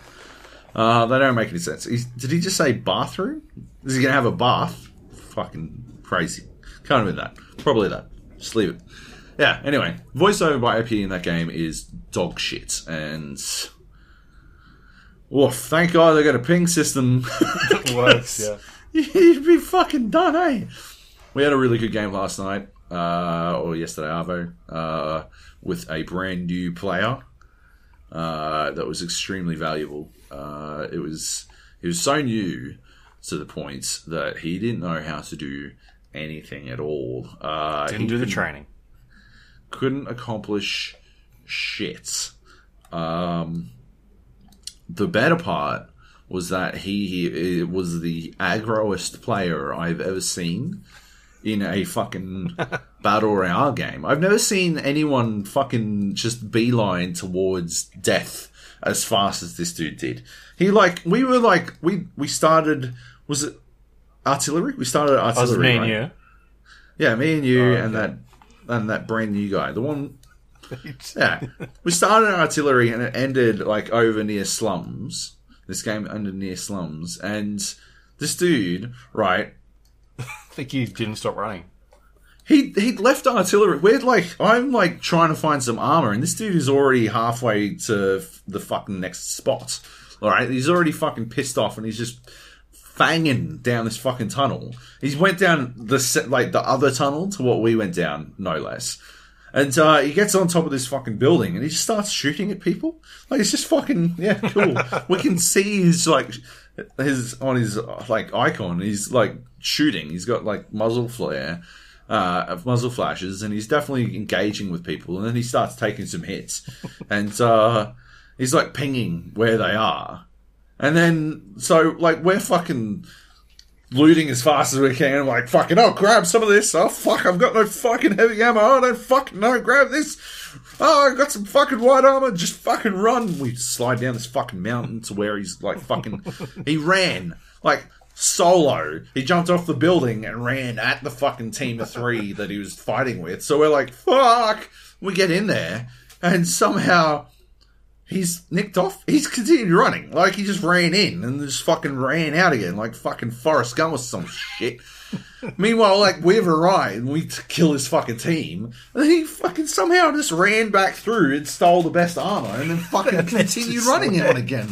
I couldn't fucking believe it. And then, like, so... I've got, like, fucking 15 bullets between both of my guns, right? And he's already pinging off in the wrong direction to another fucking firefight. And I'm, like... typing frantically. I'm like, please go this way. I don't have any ammo. And he's like, you can see his fucking icon, like, turning back and forth. The arrow's, like, turning back at us and then turning back this way, and he pings towards the firefight. And then he, like, I'm like, fuck it, I don't care. You can go die. I got no ammo. I can't, like, do anything, right? Like, what the fuck am I supposed to do? So I just run off the direction that I wanted to go. And he eventually follows us, and we go through the pit. We're, like, looting through the pit. The pit was already looted, but, like, there's a bit of ammo around, and he didn't care. Like, he doesn't need anything. He's got the best armor out of any of us, despite having not really been in a fight. He's got all the ammo he fucking needs. So, yeah, he just fucking pings on through the pit, continues on to that pipe into... What do they call it? Runoff, right? Or, yeah, something like that. Yeah. Runoff. He fucking fangs his way into runoff. Gets us into another fight. Shockingly. There's gunfire. There's 2 teams duking it out, and he just fucking piss bolts his way into the middle of them. We, doing our best, fucking follow him in. I get like 1 knockdown. Did you knock down someone or 2 people, one, I think, yeah. And like, but we both get downed and then finished. And he's not anywhere near us at this point. He has, like, run off again, somehow. He's run into the fight and run out of the fight again. And then, like, when I died, he come over the fucking thing. He's like, oh, do this for help, I'm like, yeah, cunt, I need some fucking help. Like, where the fuck are you? Like, you're fucking 200 meters away. Like, good God. And he runs back in. He just runs back in. There's 2 teams here, right? And they're fighting it out. And he just runs his way back in, runs up to my body and picks up my dog tags. Your dog tags are 5 meters away. He ran past and he them. runs past them. I'm like, go get Luke. Go get Luke's dog tags. And he's like fucking working it out. He's like looking at at your crate, and then he's looking back and looking at your crate and looking back. And then he runs over to your dog tag. You're sitting there smashing the space bar so that like you ping him to come get you. And it times out, like, just as he runs up to you. He's been 10 meters from you this entire fucking time. Oh my God. And then I don't know what you did. You fucking laughed. I know, because I kept pressing, like, because I was mashing spacebar, and it turns out that eventually it comes up on the screen and it's like, I think spacebar makes you quit. And because I kept pressing it. Do you want to exit to the lobby? And I'm just pressing it, and all of a sudden I'm back in the lobby, and I'm like, okay, fair enough. I guess I'm not watching this one. Doesn't matter, because we're not going to win. This fucking idiot is then, because I'm watching him as he's like not reviving me, he goes downstairs, and rather than running towards the spawn beacon, which is probably 150 meters behind you, he starts running into the other team and shooting them. He's shooting the other team. He's got no help. He's starting another fight. He's got like a SMG, and he starts fighting another dude, and then like looking behind the wall, and then he's like, and then he starts chasing him. I'm like, what the fuck? Like, just go get Joe res back up. You don't need to. These other teams are shooting each other. But he's like, nah. And then so he runs back in the fucking building again and starts going back upstairs. No, don't do any of that. Just leave. I don't know. By this stage, I think I'm still mashing spacebar. And then we needed to tell him how to repair his armor. Because after he lost all his armor in that very first engagement that he got us into, he lost all his armor and then never replenished it and just like fucking pissed off. But got it back again when he stole the best armor. So he had we didn't have a chance to tell him how to replenish his armor at that point. And then we had to tell him how to fucking use shield cells. He worked out the syringe 100%, but I think he must have just been pressing 4. Yeah. Right? And never held down on 4 to bring up the wheel to, use the fucking shield cell or whatever the fuck. Because he had no fucking clue. So we had to tell him how to fucking replenish his shields. He was very green. Extremely green. Anyway, so I explained to him that he should run towards the green thing on the map. And he just sort of, fucking casually runs over there. Yeah, easy peasy. And he calls me back in while these 2 teams are still fighting out. I think it was 3 teams at this point because we were getting down to the business end of this fucking game. 3 teams, they're all duking it out, and I come back in. He runs through the immediate area and steals all of the ammo, 100%. So I land, and there's a wingman with no ammo, and that's my gun. So I've got a wingman of 4 bullets. I'm like, dude, can you drop me some ammo? And he grapples up to the top of this building, and then he starts throwing ammo down. I'm like, I can't get up there. He's like, oh, yeah, right. So he doesn't come down. He just starts throwing it off the top of the building. Like, why? I don't understand. What is your game plan? Anyway, we get sort of lucky. The 3 other teams dwindle their way down to just one other team, and a fucking airdrop comes in and lands way away from them, sort of inside the circle even. And so I managed to get a Mastiff shotgun out of it. So I've got a wingman and some 24 bullets, and the Mastiff shotgun with 12 bullets. And did I have armor? I think I didn't have armor. I'm running around. I'm like, dude, I've got to get armor or I'm going to die. So I sort of ran. I'm like, we should just push. I'm like, we're going to lose this fucking game anyway. Let's just fucking push. So we push in, and I run up and grab some armor. And then I just start, I'm caustic. So I just start throwing fucking gas traps fucking everywhere. Everywhere.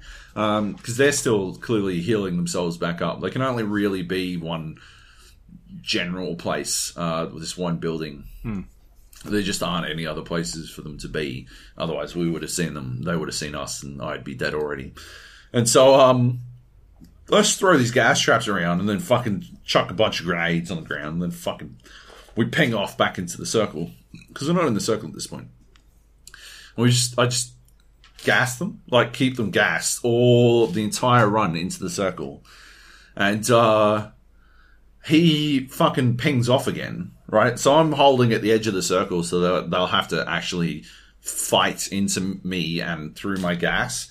But he's run off in another direction across the other side of this fucking trench. And so, yeah, he's gone. It's over. I'm like, fuck a duck. Oh, what are we going to do? I'm still pressing spacebar at this point. Well, they push me, and he pings them from way off. I don't even think he was in the circle. I think he was just outside the circle anyway, but he works it out. So one of them like splits off to go after him. I've got gas all around me, and I fucking mastiff this. It must have been Grapple Dude. It must have been the robot. The robot like pushed me up.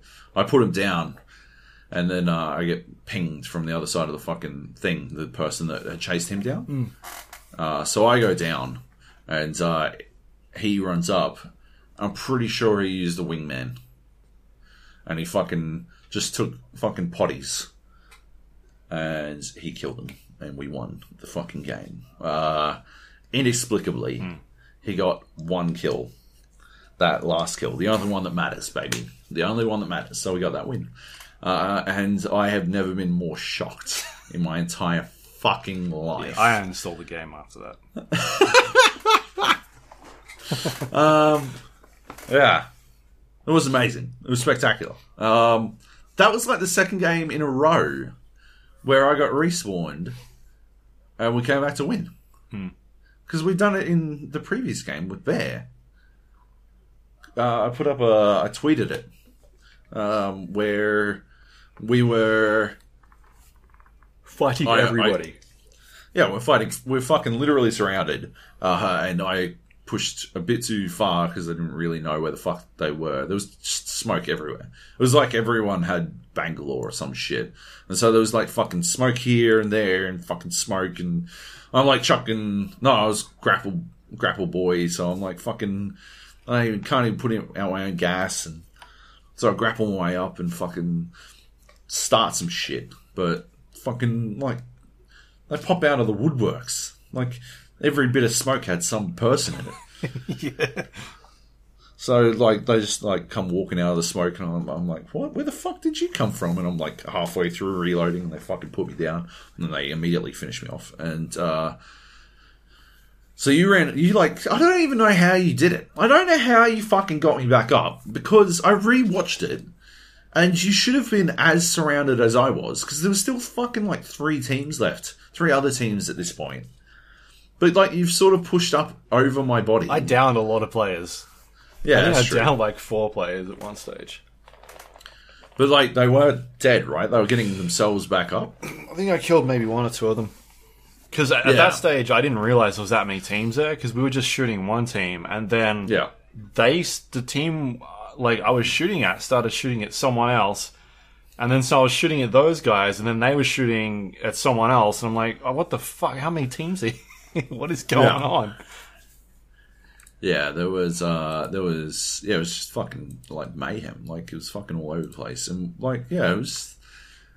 I'd so totally resigned myself to the fact that we were fucked. Like, 100% resigned myself to the fact that we lost this game. And that was all my fault for over-pushing. And then Bear disconnected. Alright, his game dropped out. And suddenly I had a reprieve. It was all Bear's fault instead of mine. So that was pretty good. But, like, I'm like, now, like, he's all alone. What the fuck is he supposed to do? And, like, you were, like, at one point, you were literally standing in the middle of the open. In the middle of the circle. In the middle of this fucking desert, right? Like, and there's cover, like, 50 meters to your front, and there's cover 50 meters to your rear. But if you run to the cover in your fronts, then there's fucking 4 billion fucks over there. And then you start getting shot from the behind. I'm like, how the fuck is he going to get out of this? And you just, like... It was like you were the reverse of Charlize Theron in fucking Prometheus. Because instead of running in the line, you just fucking veered off to the left.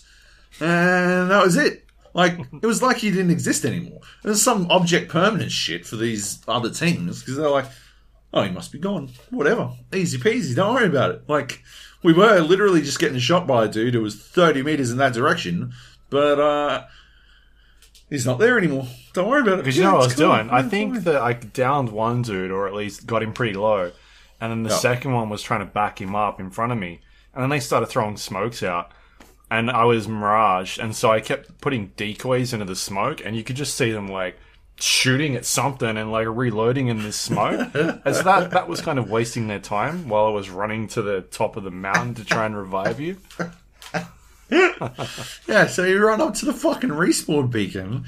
inexplicably, these two other teams continue fighting one another while this dropship makes more noise than fucking anything alive. Like, the fucking loudest noise ever just fucking balls its way in, and I jump off this fucking ship. I'm alive again, and I've got nothing. I've got no guns, no nothing, and I'm like... Sure hope this crate has guns, and unlike the fucking other dude, he didn't steal all the fucking ammo from the fucking crate immediately. So I land and get a Mastiff. Not a Mastiff, I get the fucking Peacekeeper. I got my fucking favourite shotgun. And I've got 10 bullets, I think. No armour, but I did get a grenade. And then, like, we're running, you're like, we should just push, because they're fighting into each other. And I'm like, yep, totally, but, I happened to notice there was like a drop pod, like literally next to us. So I run up there and there's a Kraber in the drop pod, the sniper rifle. And that's the gold 50 cal sniper rifle that you can only get from the drop pod.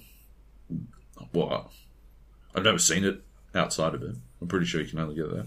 And that was it. We're like, well, fuck, let's go in. And so you go in like the north end of this town, and I go into the south end, but as we're like sliding in, one team finishes off the other, and so it's down to two teams. I was left. helping Me. at this stage. I was shooting both teams. Yeah, you were sort of shooting from your vantage point. You were doing damage, and I was still really panicked about not having any armor at this point in the game. But they where I was, they were basically sort of shooting each other. And then eventually when that one team won, I could still see the second team, and so I'm shooting them, and then I run out of ammo. But the dude that I'd killed earlier as I was trying to get to you, had his box is right in front of me. And so I open it, and he's got like all the ammo that I need, and I just pick it up and then start shooting the guy. And rather than him going back into cover, he runs out in the open to try and revive his friend on the other side. And I am just like, I'm getting so many hits. And then it must have been like one bullet left, and it would have killed him. And then I think you grenaded him or something like that, and he just goes straight down. I'm like, all right, yep, that was easy. I figured that must have been the dude you were shooting. Because, yeah, I aimed it and, like, lobbed it in, and there's no way, you can't prime grenades. You can't cook them. Yeah, you can't cook them. Yeah, you can't cook grenades, which I find mildly annoying. But, like, if you arc it in the right way, you can sort of make it land so there's fuck all time. It takes about, like, 3 seconds, I think. Yeah, something like that, yeah. I haven't done, like, I could probably just, like, have a look. But, yeah, I'm pretty sure it's, like, 3 seconds. And, explode. So if you arc it in the right way, it'll, like, land with, like, 1 second left anyway. So if they're a little bit low on health, though, they're fucked regardless. And yeah, so you're like, oh yeah, I've hit him real hard, and then explode, and he's down. I'm like, yeah, I got him. Don't worry. I got this. Don't worry, I got this. And then yeah, the other dude like is like hiding behind the wall just on the other side of you, and fucking he's easy for my fucking the Kraber. I line him up, headshot him. He's down in 1, and then. Yeah, you've spotted the last guy who's clearly just charging straight at me. I like managed to grab some armor off. It turns out Bear's dead body. He died in the perfect place for me to pick shit up from. And then yeah, turned the corner, fucking boom with the shotty. Another boom, and you're right running in behind. He's like running at me with this SMG. He clearly doesn't have many options. He's surrounded at this point. But again, like the anti-Charlize Theron, he turns off. He doesn't run straight at me, which is probably a good plan. And yeah, but I'm sort of guessed where he was going. He's just trying to loop around. So I shot it and him in the face. We got the win. That felt like a huge success. That one. It's sort of. There's a little bit of everything that's awesome about Apex Legends in that win. The respawn and the fucking general good RNG system that they've got, like that ability for it to... You know, I don't think... it was definitely luck. There was a lot of luck in, getting my favorite shotgun. Like, if it had been in a Mozambique, it might have been a different story. Or getting a Kraber out of the fucking drop pod. The drop pod even being there. There was luck, right? But at the end of the day, the win itself came down to skill and positioning, right? Like, we had them literally from both sides. Yeah.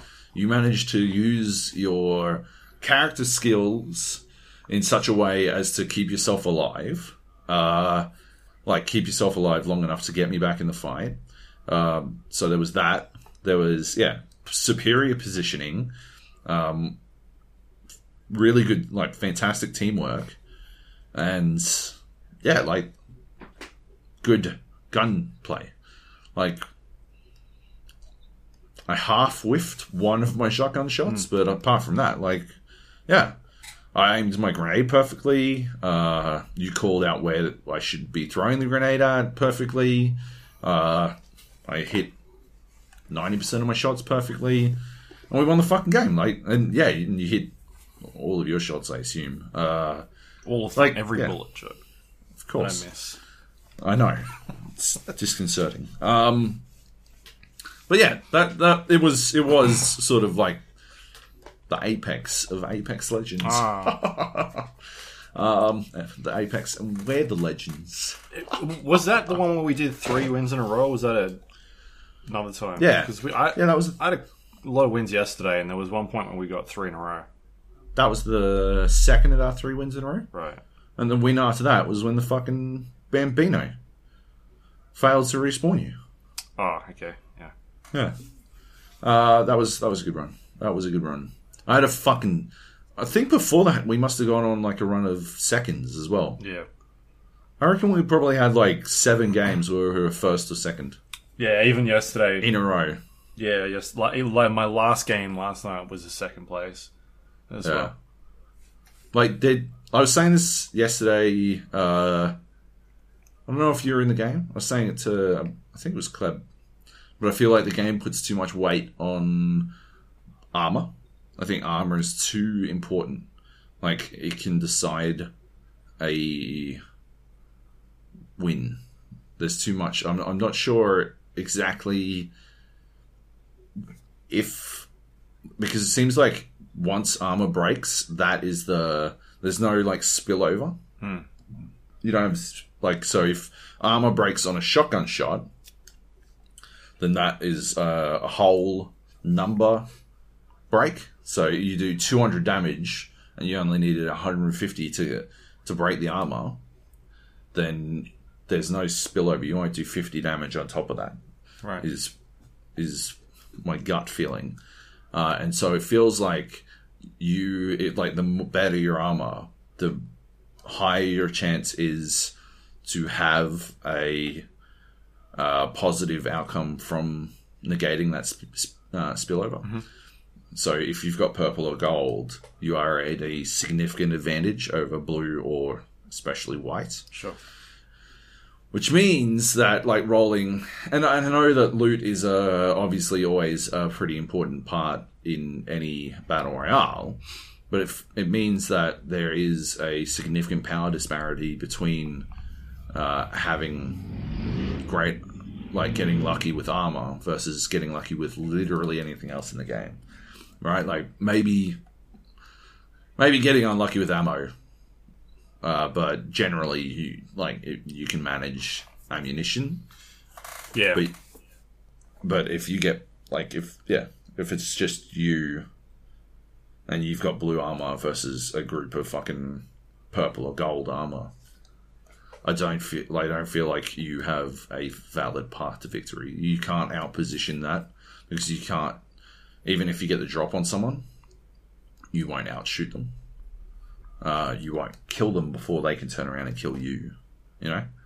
That's my biggest criticism of Apex, I think, at the moment, is that, armor plays too big a role in the end game, in the one-on-ones, in the 50-50s. There's too big a disparity. Mm-hmm. And I'm pretty sure it's spillover. I'm pretty sure that's what it is. I've been racking my brain trying to work it out, and I've been watching video back and trying to work out if that's actually what's happening. Right. It's hard to tell with some weapons, like rapid firing machine guns. Like spillover doesn't really play into it all that much, but with like grenades and shotguns and sniper rifles, spillovers are pretty like high impact one shots. Spillover appears to occur. I'm not sure, but that's my gut feeling. And yeah, it's pretty annoying because it does feel like you're rolling in. Yeah, if you're in the last two teams and you've still only got blue armor, I don't know. It just feels like you're probably destined to come second. I'd say most of our seconds, we come second most of the time when we've got shit armor at the end. And I'd say if we come in with good armor, it doesn't matter if they've got purple or blue. We'll usually win because we've got superior positioning and as good firepower. Mm-hmm. That's my gut. But that's why I think we come second a lot of the time. Yeah. Bad loot. Or people disconnecting. Or that. Yeah, that's also pretty annoying. There's some stuff. I don't want to say the honeymoon phase is over because I'm still loving it. But I've definitely noticed a bunch of shit that is bugging the fuck out of me. Like the disconnections, the lack of ability to reconnect is really, really bumming me out. Even if you could, like, they disconnected and you had to respawn them in, that'd be better. Right? Like, yeah, that'd be better than nothing at all. I can understand not. Like, the best thing would be for them to just come back into their own body. But I understand not allowing that because the game moves a lot faster. Right? So the circle moves a lot faster, so you'd have to get really circle blessed to be able to disconnect, restart your game, and then come back in time to actually live. I think there'd be a lot of luck there. But yeah, even if you just had to respawn, like hit a respawn point, I think that would be significantly better than nothing at all. Because, yeah, you're literally just down a person at that point, and it kind of sucks. It's hard to fucking overcome because yeah, I count how many players are left. I do the maths. I'll call it out. Like 4 teams left and 10 players. That means that like one team has 1 person or 2 teams have 2.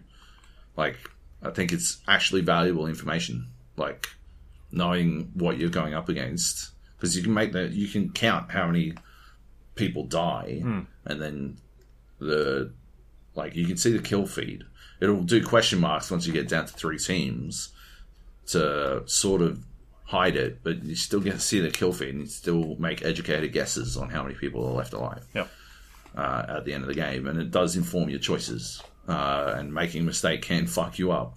If you push into what you think is 2 and it turns out there's a 3rd, it can get you fucking killed. Like, yeah. And by the same token, having doing nothing that should have cost you a 3rd person, but having to go into the last circle with just two of you is a disadvantage. Yep. And it sucks. Yeah. Yeah. I think for me, my biggest issue is, and I think I put this on Twitter as well yesterday, the like lack of communication from them in terms of what's actually happening with the game. Like just that the error that I'm getting, the crashes. I seem to be the only one that's actually experienced them a lot. I think everybody's sort of had it once or twice, but mine is happening. Sometimes I'll play a game, like I'll play a day and like it won't happen at all, and then other times it'll be like every 3rd game it'll just fucking crash. And the thread at the moment for this particular error is, I think it's the highest one on the support page, and it's like there's no one in there from EA saying like we're working. There was one person at the start of the thing that was like try and update your drivers, and since then no one from the support team has said anything in that thread, and it's up to like 500 replies or something like that, like replies without people saying they've got the same issue. I saw Alex Walker's having the same. He's having that same problem as well. Has he got a 20 series card as well? Yeah. It's fucking finally, but it's finally the 20 series bigwig. But it's not just the 20 series, because there's people on AMDs that are having the same error as well. Yeah, well, they have that coming for being on AMD. It's like, so far, all of this makes sense to me. Yeah, I did see an NVIDIA guy in there being like, hey, try a bunch of this stuff. Like, we're looking into it. We don't... But the thing is, like, they're trying to help on their end. That it could be a driver issue, but people have tried rolling back drivers, and it's happening on other That's what you cards. did, isn't it? I didn't roll back yet, but... Oh, okay. I lowered my graphics settings a little bit to, like, medium or something. Yeah. I don't know if it's happened yet, but I haven't played a lot. But, like, to me, it's the... I think, like, Treyarch, with what they did with Call of Duty, should be the standard. Like, they were on Reddit every single day with an update saying, here's what's happened today, here are the bugs we know about, here's what we're working on, here are the patch notes for today's patch, here's what it's fixed. And they do that. Well, for launch week, they did it every day up until... I think they were rolling out patches pretty much every day for about a week. So the first 14 days. And then they still up, like, every day they still put, like, a post up saying, here's what's coming, here's what we're looking at. We're not doing a patch, but we're doing these things, whatever. And they're sort of engaging with the community and, like, letting people know what is happening. Like, remember when we were playing, not Blackout, but we were playing, Black Ops. But we were playing, like, zombies, and we're having disconnects in zombies and all these things. Like, they were addressing those specific problems, saying, like, we know there's an issue, we're working on it, here's what we're planning on doing, and they fixed it within, like, 2 days or something like that. Whereas what Respawn has done with Apex is they've gone, like, completely silent. They've done, I think, 3 or 4 community posts on their official Reddit page, because they got upset that people, I don't know if you've looked into this at all, but there was a second Apex Legends page in Reddit. Oh. And the problem there was that all the moderators were Respawn staff, and they wanted that not to happen because they didn't want Respawn to have control over communication and, like, deleting posts and whatnot. Eventually they came to a compromise, and everybody that was in the other... or people that were moderating in the other forum was brought across. So now this is the official one, and people are starting to move across. But they're just not updating it at all. Like, they're not... Every once in a while, they'll be like, hey, we did launch, and today we did 1 million players. And it's like, okay, that's cool. And then, like, it's no content stuff. It's just, like, announcements about them doing well at their game. They put a post up today, and it was like Vince Ampella, because I was just checking it because today's Monday for them. I just, like, looked to see if they updated anything, and there was a post. They put that they hit 25 million players, and it was just a fluff post of them fucking patting themselves on the back, and then saying, hey, we've got, here's what we've got coming up for Apex Legends. It's a Twitch tournament, and some Valentine's Day celebrity sports skins. Like, nothing about issues in the game or balancing or patches that are coming. Like, the game's been out for over, is it a week? About a week now, and we don't, like, they haven't done any updates other than server-side patching. This, like, really big bug that is happening for a lot of people is still don't know what's going on with that. Like, just poor communication from them, I think. And that's one way that they could sort of just let people know what's going on. Like, it's just not a good standard to set, I think. Yeah, 100%. It's like, it's literally what I was thinking as well. Although I was also thinking about how much Treyarch has fallen off since then. Like, it is I was sort of thinking, fuck, like, my initial was, remember how good Treyarch were, and then I'm like, fuck, they have really slacked off. I think if Epic does anything better than anyone else, it is their constant fucking communication and updates. They are super engaged, and I think it's something that's very difficult for the AAAs to adapt to. It's something that I don't know that they can adapt to. It's just not how game launches and game development has been done for so long, and I think Epic has really fucking changed the landscape. And Respawn, Treyarch were doing a good job of keeping up, but haven't in the last month or so. Well, Treyarch's definitely still updating. Like, I checked, but not they're not doing daily posts. No, they're not doing daily. They're not doing actual content anymore. Like, it's not like they're not updating the game with actual content anymore.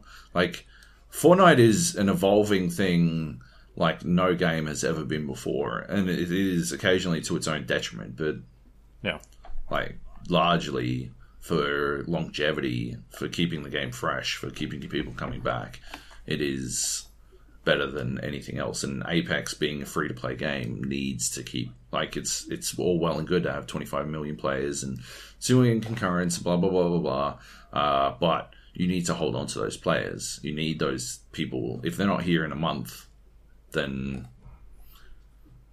Like, what the fuck? Doesn't matter. What, like, cool, you made a bit of money in the short term, but you probably would have made more by releasing Titanfall 3 for $60 a pop or $100 a pop and selling 1 million copies, right? Like, yeah, like, I just don't think that monetarily you can get away with bleed out anymore, and Respawn has traditionally had a real problem with bleed out, with player bleed out.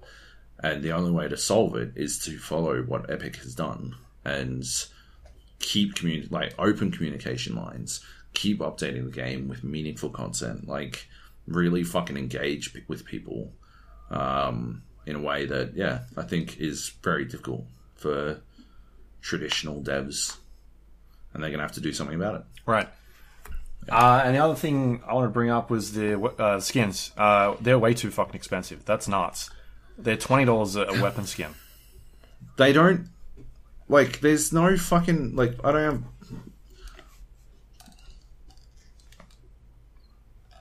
You know my position. I don't really buy into it.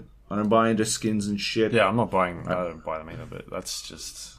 I know. I'm not saying you do, but I don't really buy into it. But, like, they're doing that all wrong. They're doing the whole system all wrong. You can't, like, buy skins for stuff without, like, real money. You can't buy Apex packs without real money. And that's ludicrous. I don't know what the fuck they're thinking. Like, I'm earning all these fucking Legends tokens, but I've already unlocked all the Legends. Why not let me spend them on fucking loot boxes or whatever the fuck, right? Like, I don't understand where the fuck they're going with this. And you can use your tokens to buy certain weapons, but you have to have bought other skins before you can use tokens to buy those weapons. Yeah. Like, nah. And then, yeah, it costs ludicrous amounts to create a skin using the in-game fucking... crafting material, yeah. Dust, yeah, whatever the fuck. I think it's like literally called crafting material. Right. Like, it costs fucking stacks. Like, fuck tons. Like, I don't have enough. I've played however many hours, unlocked another fucking... I've got all the characters unlocked, and I can't fucking do it. Like, I think you're getting that stuff through crates and maybe duplicates. Yeah. But we're not getting duplicates at the moment. Yeah, you're not getting duplicates, and you're not getting enough crates. And, like, when you do get 60 fucking dust, 30 fucking dust, it's not enough fucking to do anything. You need some fucking... It's like 1,200. 1,200 to make a legendary skin? Yeah. One skin? It's fucking insane. Ugh. Yeah. Like, there's so much shit in there, in that game to accumulate. There's all... Like, you need to unlock fucking stat bar things on your player icons and stuff. Like, there's so much shit that you could be spending dust on, and there's no way to earn dust or create dust or, like, get dust outside of literally leveling up or paying money for loot boxes, and that's fucking dumb as balls. I don't know what the fuck they're thinking. It's insane. an entire monetization scheme is well out of control. It doesn't make any fucking sense to me. Yeah.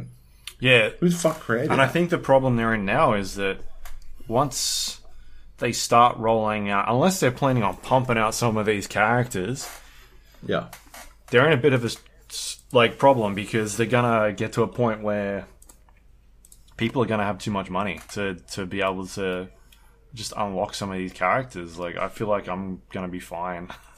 I'm gonna unlock the fucking as soon as they release a new character, I'll be able to unlock it like immediately. Yeah, it's not even gonna matter. Like, it's gonna be fucking instant. Like, I don't want it to be a grind, but on the other hand, like, I don't think it should be at all.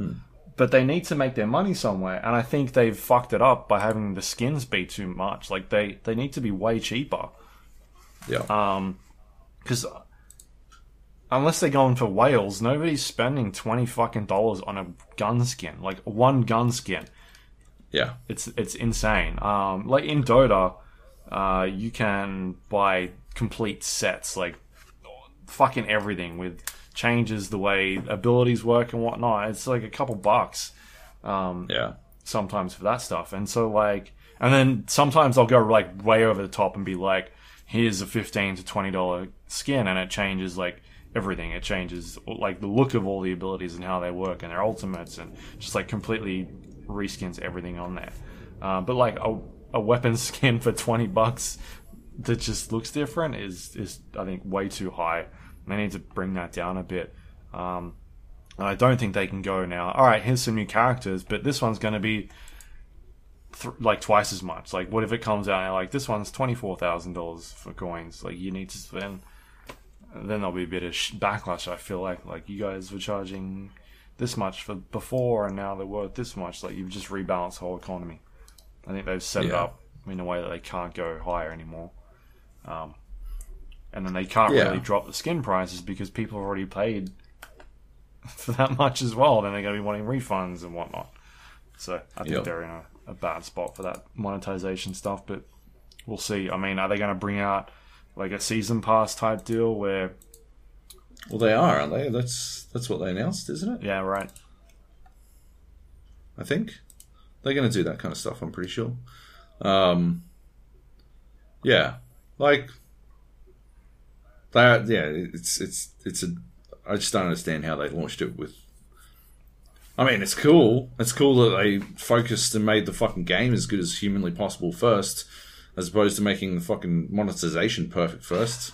I'd rather it go this way than fucking any other way, but yeah, it is pretty goofy the way it is. Fuck. Yeah. Oof. Anyway, it's literally the least consequential part of a game I otherwise fucking adore. Yeah. Yeah. Still like absolutely loving it. Still playing it fucking every day. Yeah, and I think they're talking. I've read stuff about duos and solos. I think I said this last week. I don't think they need it. I think solos is fine. They don't need to add duos. No, I don't think so either. Just keep it as is. It's what, like, the ping system is good enough that you can play with other people without having to be partnered up with them. Like, just solos and squads. Leave it like that. Don't need to dilute the pool. I mean, you have to just fuck things up. All right. Yep. Moving on. I think there's one more, right? Crackdown 3. This is out this week. The Crackdown series is it's been an Xbox exclusive since it launched. The last game that came out, I think both of them actually were tied to pre-orders for a Halo game. Or like a beta, right? Was the first one? I feel like the first one was. Oh, yeah, it was. Yeah, that was like Halo 3. Yeah. Yeah, the second one, I definitely remember it was. Yeah. I reviewed the second one. You might have as well. I played co-op with somebody a little bit. I'm pretty sure we played it together. Not a lot, but just a tiny bit. Like, we just checked it out. And that was one where you could you run up walls or something like that? Yeah, I think so. Yeah, you could like run up walls. It was like super bare bones. I fucking love the first game, man. Yeah. Like I really, really, really liked the first game. I thought it was really good, superhero style, like power fantasy nonsense. Yep. Like it was goofy. It was like the right level of goofy though. Like the fucking kills for skills, agents, and you'd get like you'd be challenging yourself to do dumb shit constantly, like just out off the wall, trying different stuff, trying to jump as far as possible, all this kind of stuff. Like it was a really good fucking superhero style game. The second game was at its best fucking about with another person, and that was about all the fun you got out of it. Like, and did they throw like zombies at you or something? Like there was some sort of infected island? Yeah, and it was like really dumb, like AI and like not terribly interesting gameplay, like just sort of dull shit. Right. Yeah. Not a fantastic sequel by any means. Yeah, I think the only reason it sold well was because it's always attached to some sort of pre-order. Yeah. For like getting into Halo beta, and everyone was like, and that was the only way you could get in, so everyone fucking bought it. So yeah, Crackdown 3 was announced at E3 at I think it was 2016, very early on in like the no, it was 2014, very early on in the Xbox One era. So Xbox One came out in 2013, and then the E3 after that they announced it. And I remember going to that presentation. I don't know if you were there as well, but they were talking about like the Xbox One using the power of the cloud to change the way we think about games, and it's going to affect games. And Crackdown was sort of like their like test subject of like, here is what the game looks like, and look at all this destructibility that we're going to have in the game. And, you'll be able to blow up entire buildings. I think if you remember look at that first trailer, like it kind of ended with a fucking building crumbling and just falling over. Sort of like taking Call of Duty distraction, but being like, all right, you can knock, like Levolution is that thing that happens everywhere, and we're using the power of the internet to do that. You mean Battlefield? Yeah. Well, Crackdown was going to be doing that, like using the internet, like all these cloud computers to... You said Call of Duty destruction. Sorry. I'm just clarifying for our dear listeners. Didn't Call of Duty have some stupid gimmick like that as well? Yeah, it was terrible. It was nothing on the same fucking level. Yeah. No, Levolution was the Battlefield one, but Call of Duty had its own Levolution. It was shit. Yeah. So this is back when Xbox One was going to be always online. Yeah. And they ended up having to reverse that because they got a lot of flack about it. Everyone has the internet, don't they? Yeah, everyone. You've all got internets, right? And then we've all got phones, right? Yeah, and then so I remember seeing this demo in a back room somewhere where they were showing us like the destruction in the game and sort of how it affect the world and whatnot. And anyway, so it's been pretty much delayed up until that 2014 announcement, and it's finally out this week. It's pretty below average. I don't like a lot about this game. Generally, when I review games, I'll have my notepad and I'll write down notes about things that I like, or like moments that I have that are sort of standout moments, that sort of thing. Like, you look at my Red Dead notes, and it's like fucking pages and pages long of me just writing down moments in that game, and just things like that. I'm like, wow, that's amazing. I didn't write anything down for Crackdown, like, at all in my notepad, because I don't think it does really much good at all. The art style... I'll talk about the sort of gameplay, so people don't know. It's a third-person action game where you play as an agent, part of a place called the Agency. And there's some sort of... you're going after some sort of, like... I don't know, like some bad bad corporation that's taken over this island. It's sort of spreading their propaganda around and whatnot. And there's like this enforcement team that is sort of occupied this area and whatnot. You've been sent in to liberate them. And in this game in particular, you play as an agent. I chose to play as Terry Crews, who you would have seen in a lot of the advertising and whatnot. He does the voice work as well. His likeness is in there. And he ends up dying at the start of the game and being brought back to life. And he's lost all of his powers in doing that. They've sort of like cloned him or brought him back to life. I think he might be a clone. But anyway, you get to choose like an agent, and every agent has different like bonus set. Like this agent has 15% extra strength or better shooting and whatnot. But I'm gonna play as fucking Terry Crews because who wouldn't? That's just dumb otherwise. Of course. Yeah. And so the game starts off and it's kind of like sets you off in this open world, and you are running around and doing very normal, like basic missions of just killing a few dudes with your weapons, and basically leveling up throughout the entire game. You're collecting these orbs, and they're split up into different categories. There's things like agility orbs.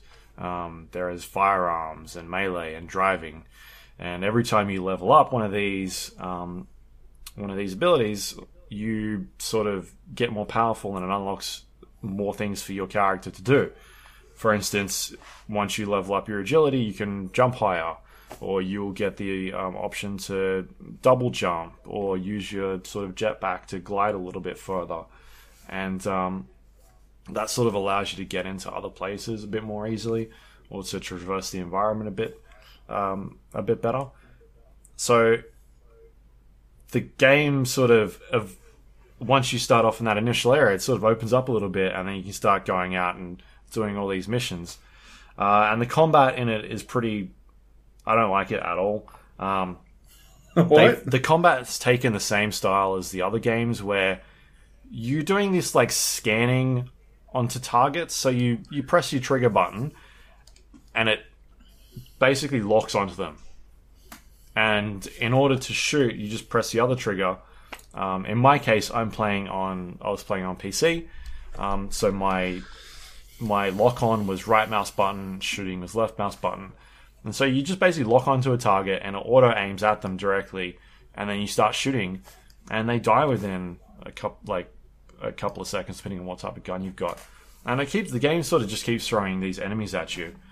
And you don't even get to the point where within an hour in, I'm like not even having to aim at anybody or like try to shoot, because you just basically press both the buttons down at the same time, and you lock on from one target to another.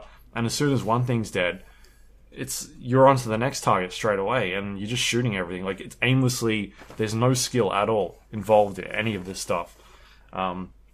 Which is, it's just not fun. Like, there's no... Yeah. The combat in it is just, like... No challenge. There's no challenge. There's no, like, reason to do any of it other than you're getting...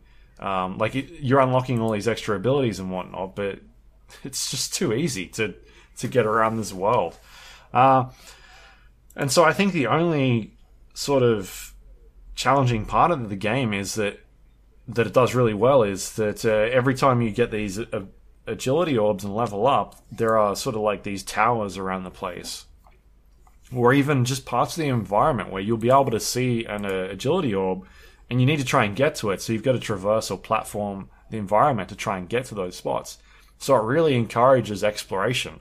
And for the first hour and a half of the game, 2 hours that I was playing, I was like going around collecting agility orbs, like, oh, there's a bunch over there, and it sort of gets you to go into new places and explore it, and because really you want to try and level up. That's the thing you want to do.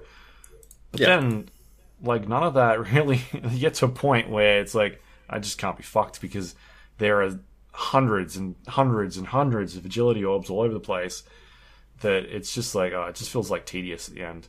Right. And there's just like no challenge at all. The only good thing it does is it throws these towers at you, and the tower is like, you need level 3 agility to probably complete this one. You should think about that. And there's like a platforming element to that. Like, there's a bit of puzzle solving. You need to climb this tower and get to the very top, and then you'll get more orbs once you get there. And that was sort of one of my criticisms with Just Cause, was that they give you all these tools to use, but they don't like make you use it in any meaningful way. It's just like things you can use in the sandbox. And so like you'd end up with these 3 gadgets, but you'd just use one of them the entire game because it was working fine, and you didn't really need to do anything else, any other like reason to do it any other way. Yeah. And so in this game, at least they're giving you some incentive or some reason to go and do this stuff because you're using them in some sort of meaningful way. But I think that's the only good aspect of the game, is that it gets you to do some of this stuff. It gives you these abilities and it makes you try and do something with it.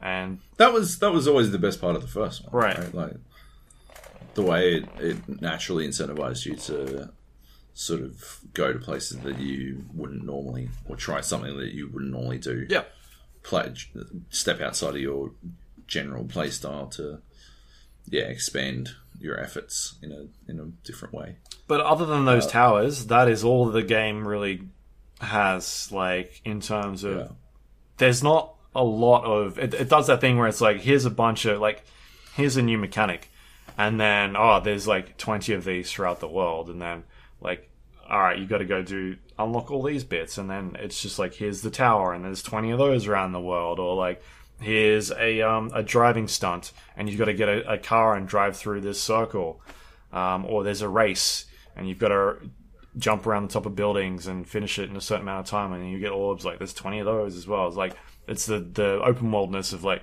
it introduces you to a new mechanic, and then there's like 10 more of those you've got to go and do, and there's just not much variety at all in there at all. And so you're going through sort of these districts and clearing out these side quests to level up your character, but also there's like this really, they're trying to sort of replicate like a Shadows of Mordor, like Nemesis system, where there's these bad guys set up in this entire region, but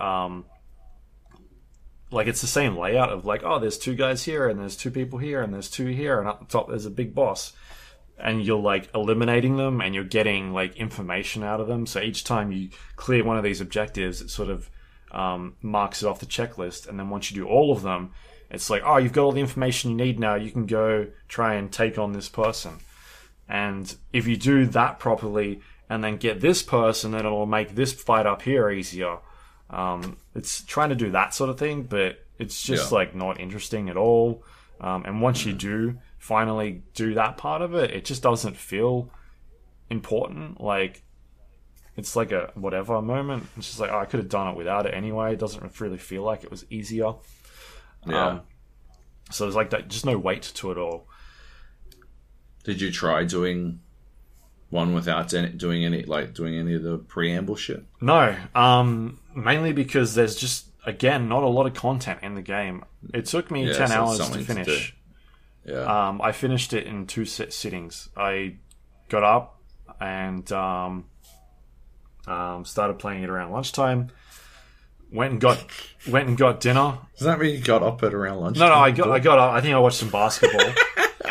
And then, because we were out on the Friday night, and the code came through on Friday night, after hours. That is true. And then so I got up, and then, I started playing at lunchtime. I stopped playing for dinner, jumped back in, and then finished it a couple hours later. So pretty much that entire, like, that day, I done it in about 10 hours. And that's doing killed all those bosses that you needed to go through. I think I did all of the side missions, except for like the driving. I can be fucked doing. There was a couple of races there that I didn't finish, and some stunt courses. But that's literally just getting a car and driving through like a ramp, jumping on a ramp, and going through a circle or a hoop. But otherwise, I didn't get a chance to be like, I'm going to skip this boss and see sort of how it affects this part of the because there just wasn't enough content for me to be like, I can skip this bit. It would have been a fucking 8-hour game then. if I would have done that. Maybe I can go back and check it out. But Yeah. yeah, it's just like the shooting is terrible. There's just no fun to it at all. You're literally just running around and pressing right click and shooting on stuff. I found this gun really early on, it's like a plasma beam. It just burns people. So it gets to a point where once you've done enough damage on them, they start burning. So I don't even need to kill all these people. I get to like 3/4 of the way through, they start burning, and then I focus on the next target and start shooting them because they're going to die anyway. There are a lot of weapons in the game. There's probably about 30 or 40 different types of guns. But I literally stuck with the same build the entire game because it was working for me. The machine guns, the assault rifles are terrible. The range on them is just shit. Like, you can't, for whatever reason, it's like a couple of meters, and then once it gets past that, you can't hit anything. Like, it's like the bullets just disappear. And so I'd get to points where they send drones at you at some stages, and they'll be flying up in the air trying to shoot you, and you literally can't shoot the drones out of the air unless you've got a rocket launcher or something, or they come close to you, because for whatever reason the bullets just don't hit. And there's stats on all the guns being like, this is how much range it's got, this is how much damage it does, this is the fire rate of the gun, how much ammo it takes and whatnot. And so I was running around with the assault rifle that had the longest range and still couldn't shoot any of these drones. They are super fucking close, and it's like, I'm just not hitting them. There's no damage, and you switch to something like a homing rocket launcher, and just use that because you're like, fuck it, I just can't be bothered.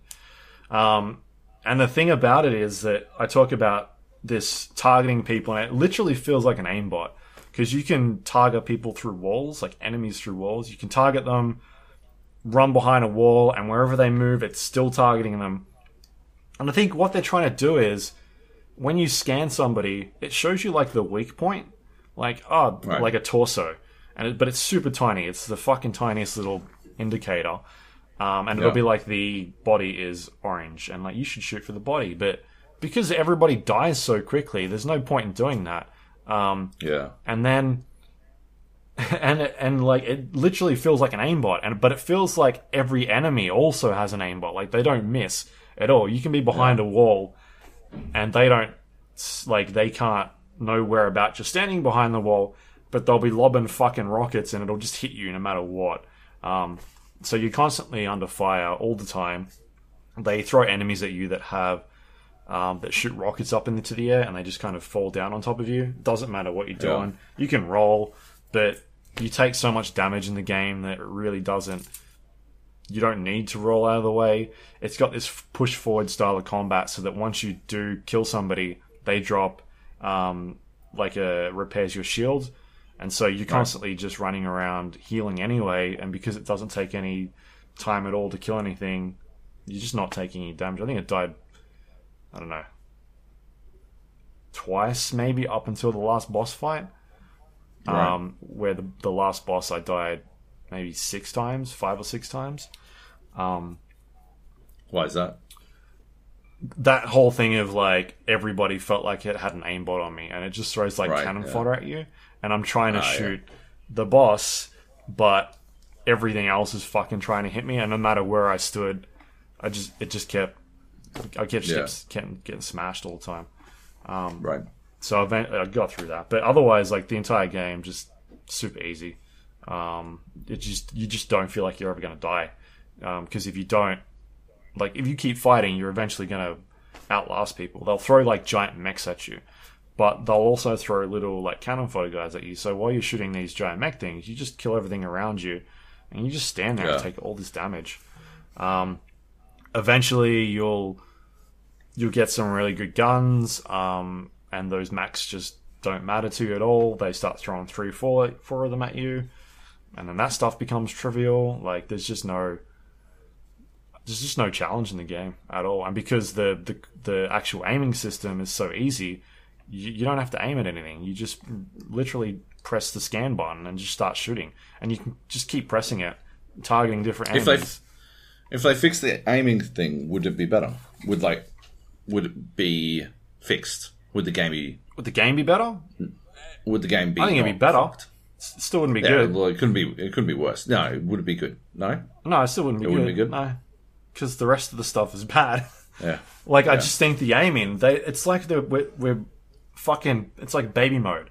I'm 100% sure that you can turn it off. That mode, that trigger thing. There is a thing in the options, like an aim sensitivity thing. Right. But it's kind of like when you play a shooter or an action shooter, like, I don't know, man, Uncharted, and when you press your trigger on somebody, it locks onto them, but it doesn't stay locked onto them. It'll, like, you've still got them moving around, and you can still move. Aim assist. Yeah, you can still move your look around, and you've got to sort of try and shoot them. This literally just locks onto them the entire time.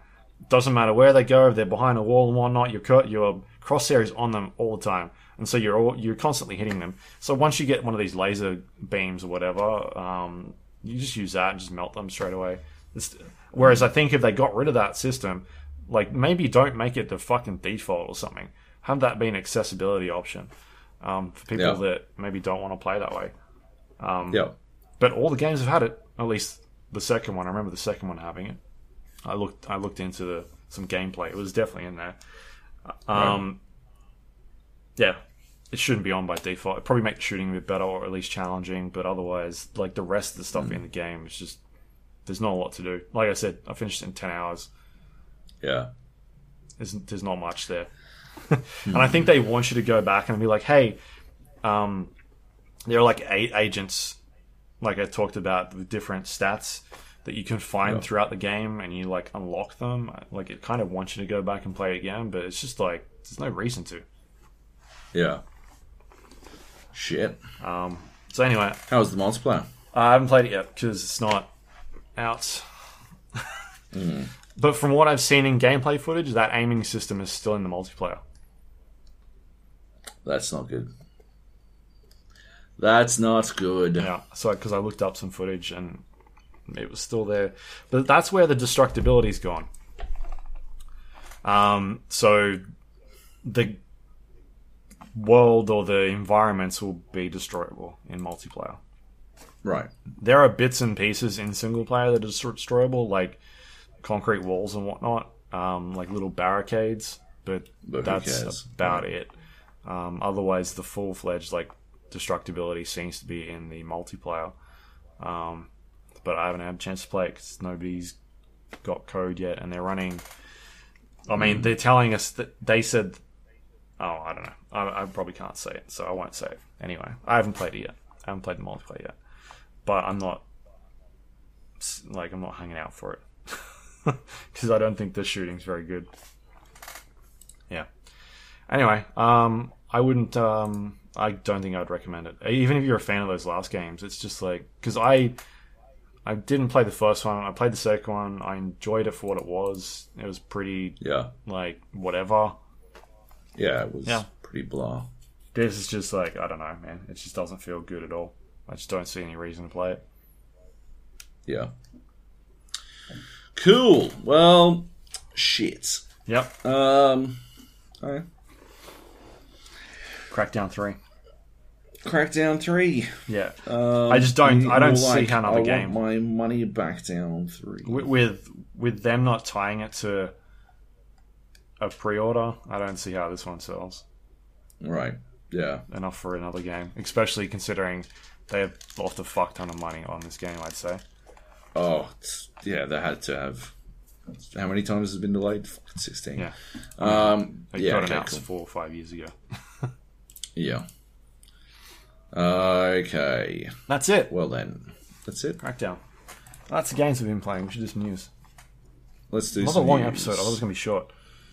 I thought it was going to be short too, but you wouldn't shut the fuck up. Rainbow Six Siege, Burnt Horizon. Yes. Coming out March 1st. And we're going to Australia. Yes. Australia. Dickheads. Australia, cunts. Yeah. It's about fucking time. Mm-hmm. Right, that's about it. Right, That's about it. we don't know heaps yet. We've seen the level.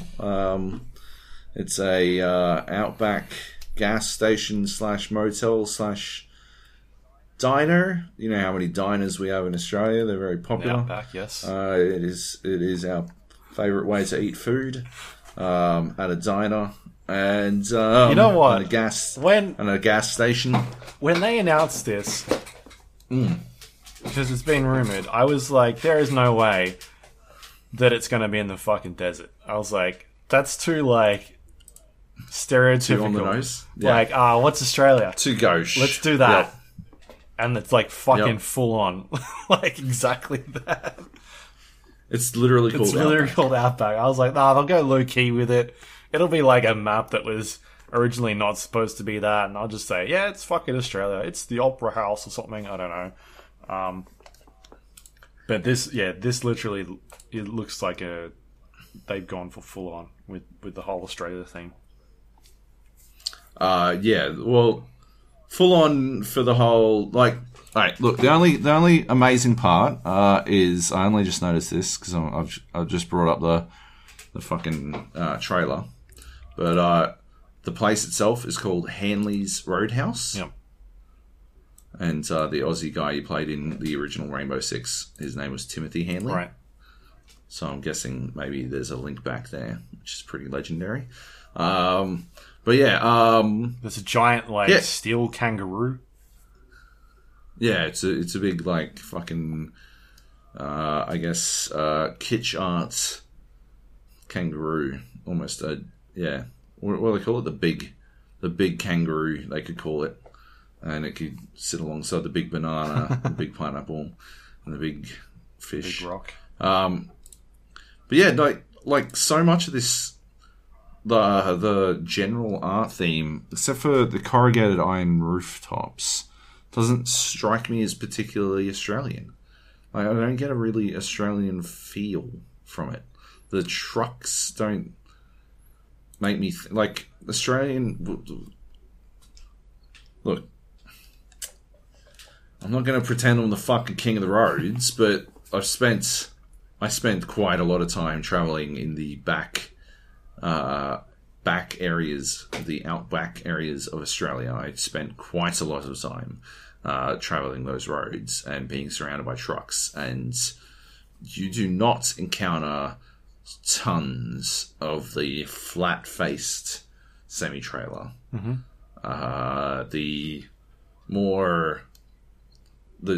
Like in Australia, you just don't that fucking Optimus Prime style. Like, you don't see that shit tons. You see a lot of the more traditional truck style with the engine block out front and the cabin behind it. Like, I'm not saying they don't exist, and I've definitely seen a number of them, but to me, there is a certain iconic style of semi-trailer truck in Australia, and it is not the Optimus Prime style flat faced truck. Sure. So that's bugging the fuck out of me from the get-go.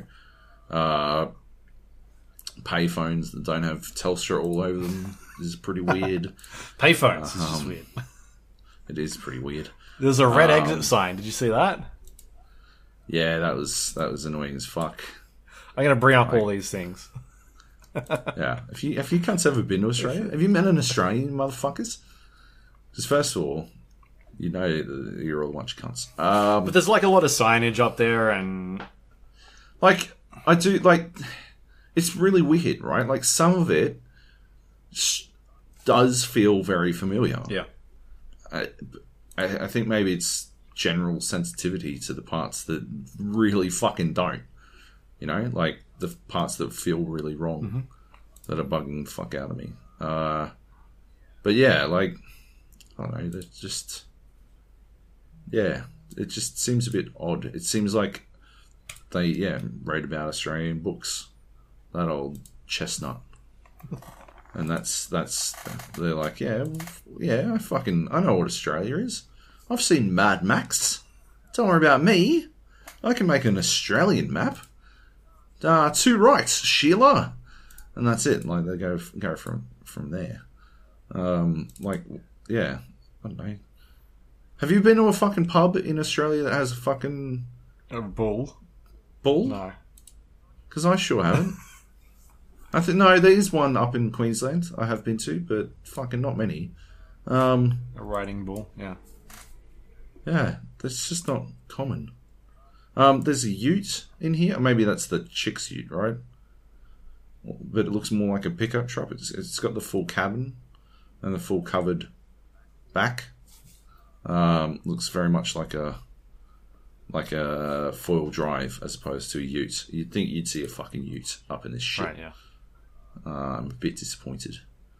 And then, kangaroo on a road sign. Like, yeah, okay, cool. I guess technically it's Australia then. Unless you bred a bunch of kangaroos and let them loose anywhere else in the world.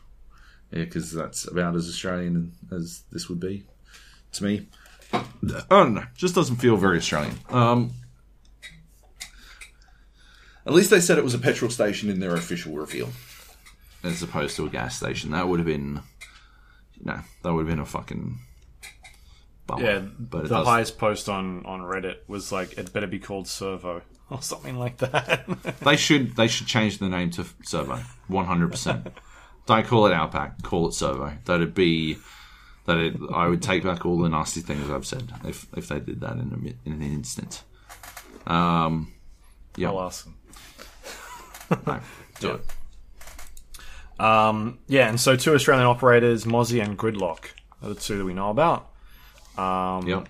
There was a leak I saw a couple of days back, and one of the traps, it looks like a trapper. It's like in a spiderweb shape, so I don't know how it's going to play out, or if that was even real. But yeah, that's pretty Australian themed. They were like, spiders. Okay, let's do that. Spiderweb. But otherwise, we'll know more next week. So this weekend they're going to do a full reveal. Yep. I'm going to go check it out, and you're going to fly for 30 hours and see the same thing. Yep. So that'll be fun for you. Yep. Yeah. That's about so, yeah, the Invitational kicked off last night. Did you happen to watch the games yet? No, I haven't managed to watch the games yet. Right. Well, then we won't talk about it. I've seen the results. Oh, okay. Well, we can talk about it. Let's do it. Mind Freak, Fnatic, played against Cloud9. I mean, Team Reciprocity. Reciprocity, yes. Yeah. And yeah, that was a fucking close match. That was it looked a like good close game. one. I got up. I started watching it at 2:00. The games kicked off. Finished about 5:30 this morning. Maybe just after 5:30. So it went for a couple of hours. By the time that game finished, so they're in group stages. The FaZe was playing NIP, Ninjas in Pajamas. By the time by the time that game finished, FaZe had already finished their match, and they'd started the next round from the other group, and they were nearly done. So yeah, that first game with Fnatic went on for ages, man. Like, it went right to the wire. I think the commentator was saying, like, out of a possible 40, a maximum of 40 rounds, they went for about 38 or 39 of those. So it went into overtime at one stage. But yeah, so first game was really not looking good for Fnatic. They were struggling quite a bit on the first map, which was actually it wasn't their pick, so they picked right. They ended up picking Clubhouse? Consulate. So for Reciprocity, what was it? Reciprocity picked Clubhouse. Consulate. Yep. And Clubhouse is picked by Fnatic. So the first map was not going well at all. It was like a bit of a stomping. And then things started to turn around a bit. And they started getting some kills. And they brought it right back. Like, really close match. Ended up being 6-8 at the end of that one. I think at one stage it was like 6-1. And Fnatic took like 4 straight games or something. It was really good. And the thing is that this team they were playing is like one of the best teams in NA at the moment. They've lost, I think, one game recently in their regional finals, so they're ranked like second or third in their group. Sorry, in NA. So alongside teams like Evil Geniuses, there's a very good team, and I was pretty worried for them when I started seeing these results because it was not looking good. But then, yeah, man, like they came back. Fnatic started putting things together. They started getting some really good kills. They didn't end up winning that match, that particular map, but they definitely started to pick things up again. Got a bit of momentum. Yeah, and then and that was the one that went into overtime, I believe. Yep. Yes, it went into overtime. 8-6. Yep. So that was really good. They came right back into that one. It was awesome. And then Clubhouse was Fnatic's pick. They were picking, according to the commentators, some really weird compositions. They ended up banning some heroes, operators that shouldn't have been banned, or they thought that they really weren't sure what they were doing with it. But the bans were Capital and Bandits. Yep. Yeah, and then so like they came out and just started steamrolling. I think they won like 4 or 5 games like straight up, and they were just on point. But then they switched sides.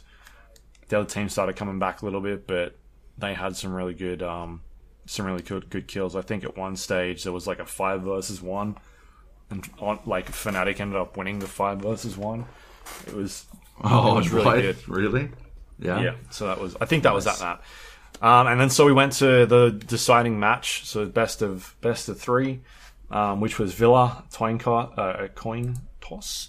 I don't think you see Villa much at all, and it sounded like that the commentators were thinking that this was a map that Fnatic intentionally was banning the entire APAC season just so they could bring it out at the Invitational with some strats. And they were doing really fucking well. Like, they were... Reciprocity just had no answer for what they were doing. Like, Fnatic was bringing out this Cav, and they just couldn't find her. Like, so Cav's special ability is she interrogates people and then reveals her... reveals everybody... The other players to everyone on their team. So it's like shows everyone on the map where they are for about 5 or 6 seconds. Like, you can see through walls and whatnot. So the moment that you do that, all of a sudden you can shoot through walls, you can shoot through floorboards, and like people just panic, like they're looking for cover straight away because it's a big deal. And so like the other team was just wasting so much time trying to find out where Cav was hiding, and they'd get down to like a minute left and couldn't find her, and then they were just panicking. They were just running out of time, and then they get a Cav pickup and an interrogation. It's just working so well for them. And that one, again, it came down to it was like 6-1, which was, or 5-1, and then they started, like, Reciprocity started coming back, and it was looking really hairy there. They won about 4 games straight. They started to really bring it back to Fnatic, and then, just one really good game on by them just secured them the win. So they ended up winning 2-1 overall on that matchup against Reciprocity. So they did really good start. I mean, coming out and beating one of the best teams in NA, a top 3 team in NA at the moment. Not convincingly, but putting up probably what'll be the best group stage match. I don't see how some of these other teams could outdo that unless there's some really, really good games. But for that to be the first sort of game off the bat, awesome gameplay to see. Because it sounded like the FaZe versus Nip game was pretty one-sided. 7-3, 7-0. Yeah. Where G2 versus Mantis was pretty close, 8-6, 7-4. That's pretty good. Good one, Mantis, for taking G2 all the way. Mocket's the only other game that's gone 2-1 so far. And that was 7-2, 4-7, and 8-6, Mocket versus Liquid. Yep. Mocket came out on top. What else we got? Norarengo beat Penta. Yeah, that's awesome. Yeah, that is awesome. 4-7, 7-2, 7-3 to Norarengo. So, APAC's doing pretty well so far. Yep.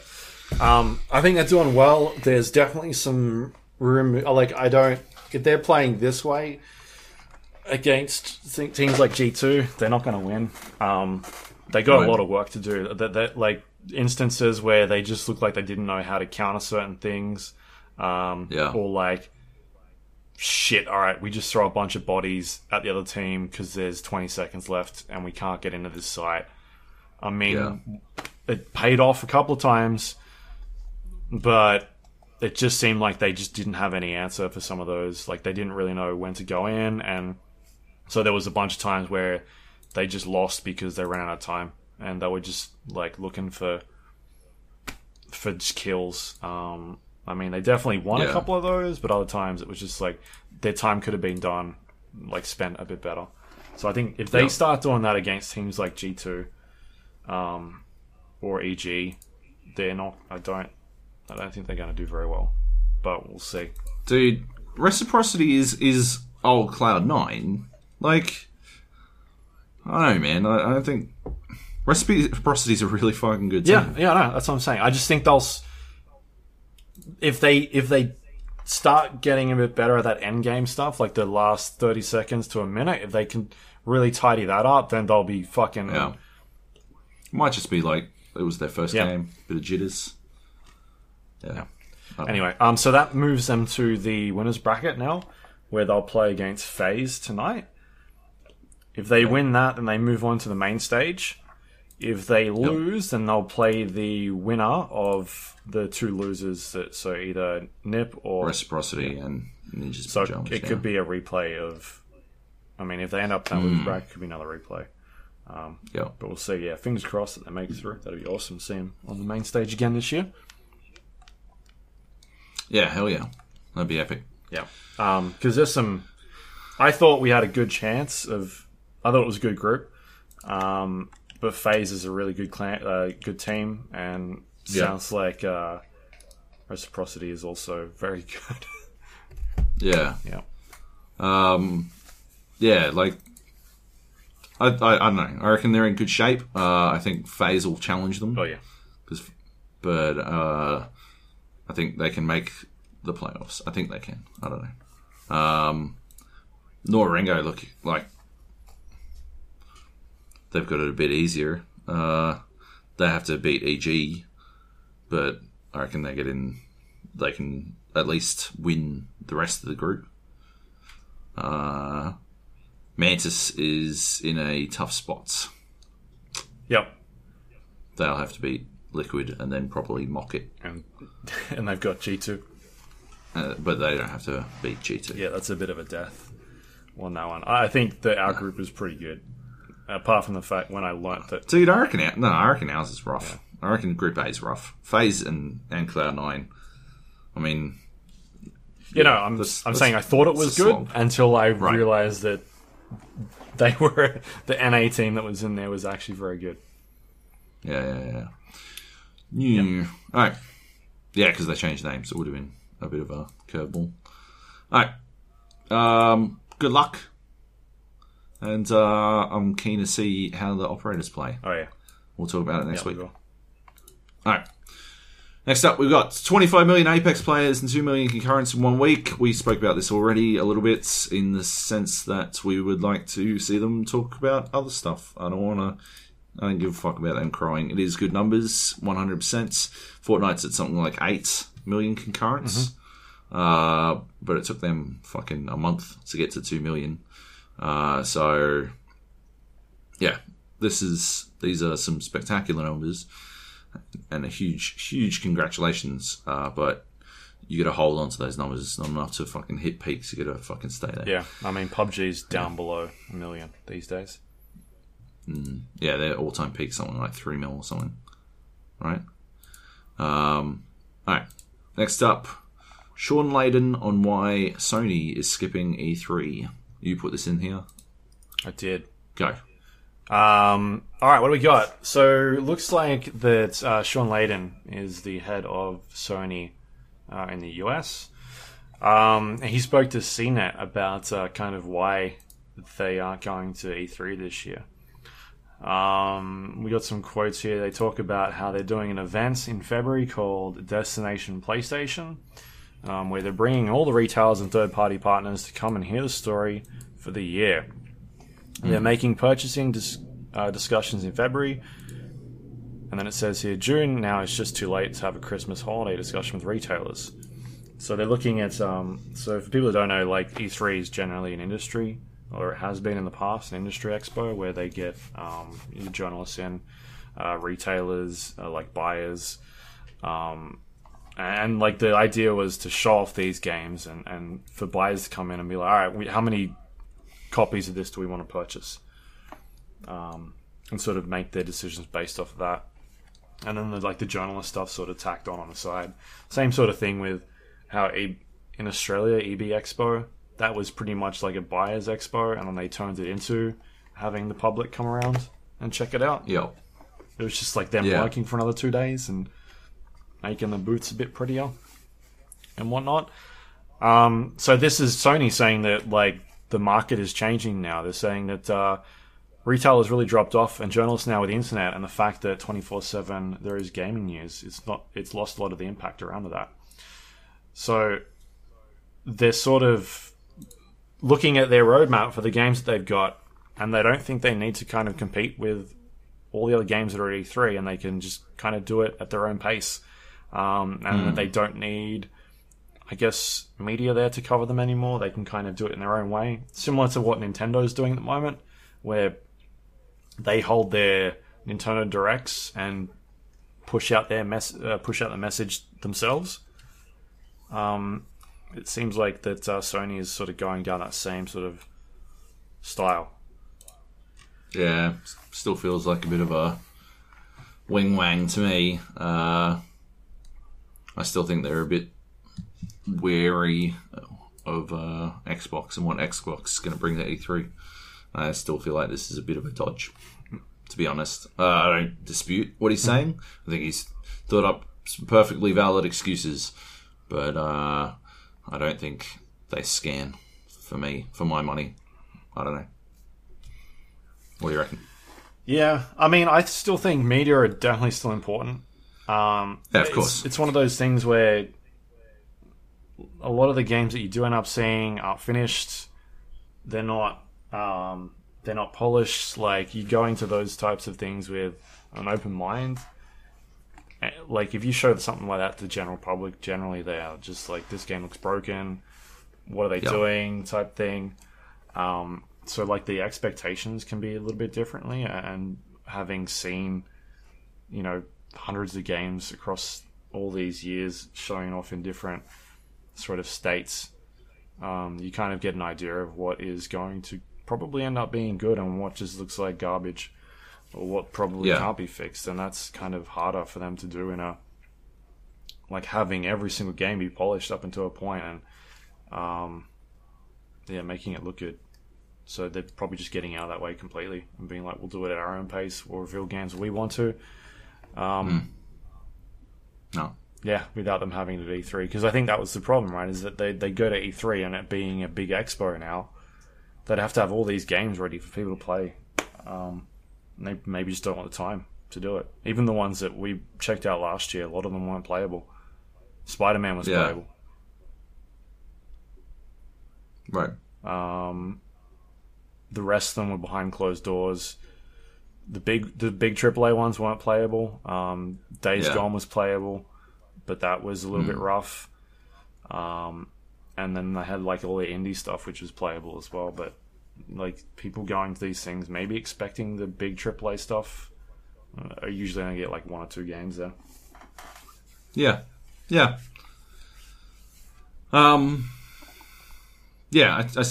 I don't know. I don't think they can abandon E3. I think the hype machine out of it is still too large. Sure, yeah.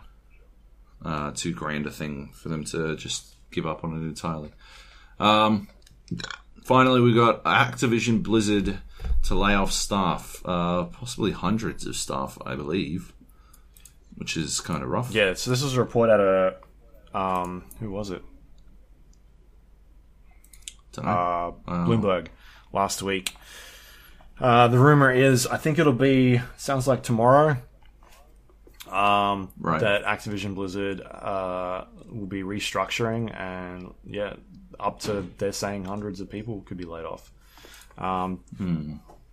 Profits in Overwatch and Hearthstone have declined. We talked about how Bungie has broken off from Activision Blizzard as well. They're not doing Destiny anymore. Yep. And they don't really have like a lot coming out anymore. They've got Call of Duty, and then whatever Blizzard does these days. And Zynga.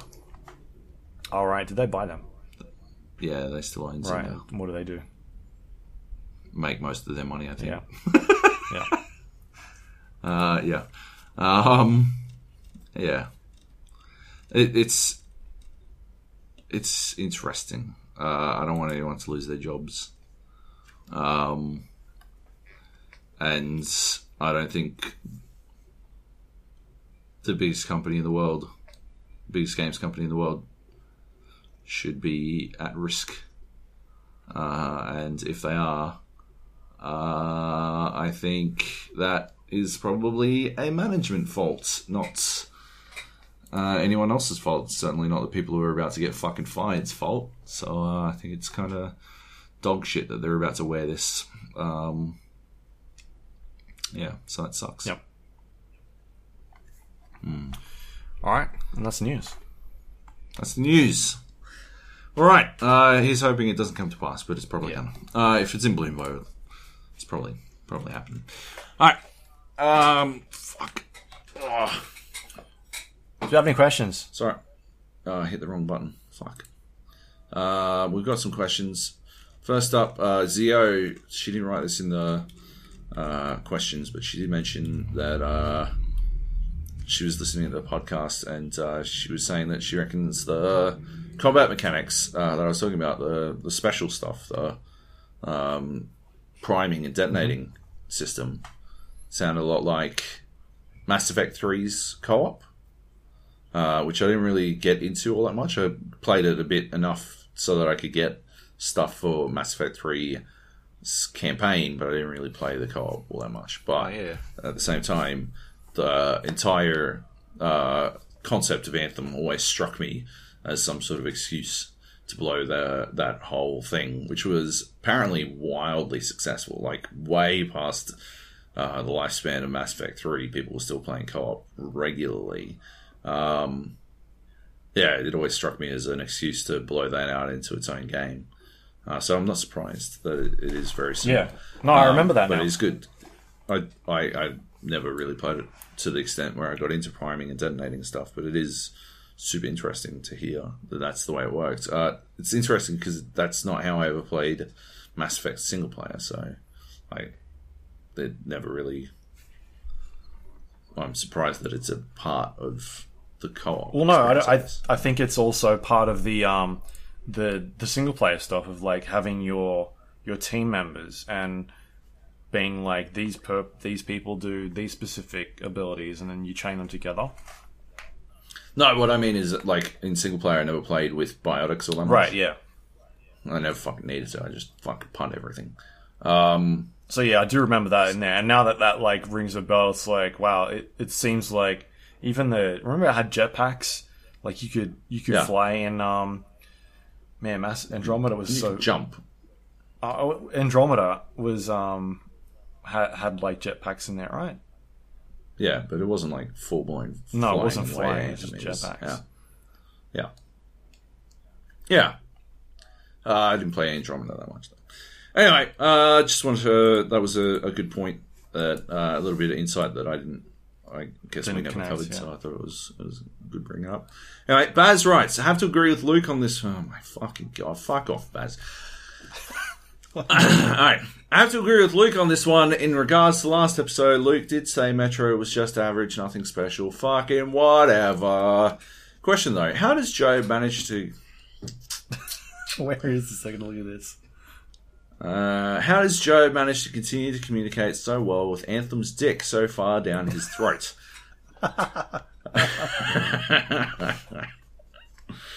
I hope it is successful as well, but I fear it'll be dead in a couple of months. But could be DOA, as Joab said. Anyway, keep up the good work.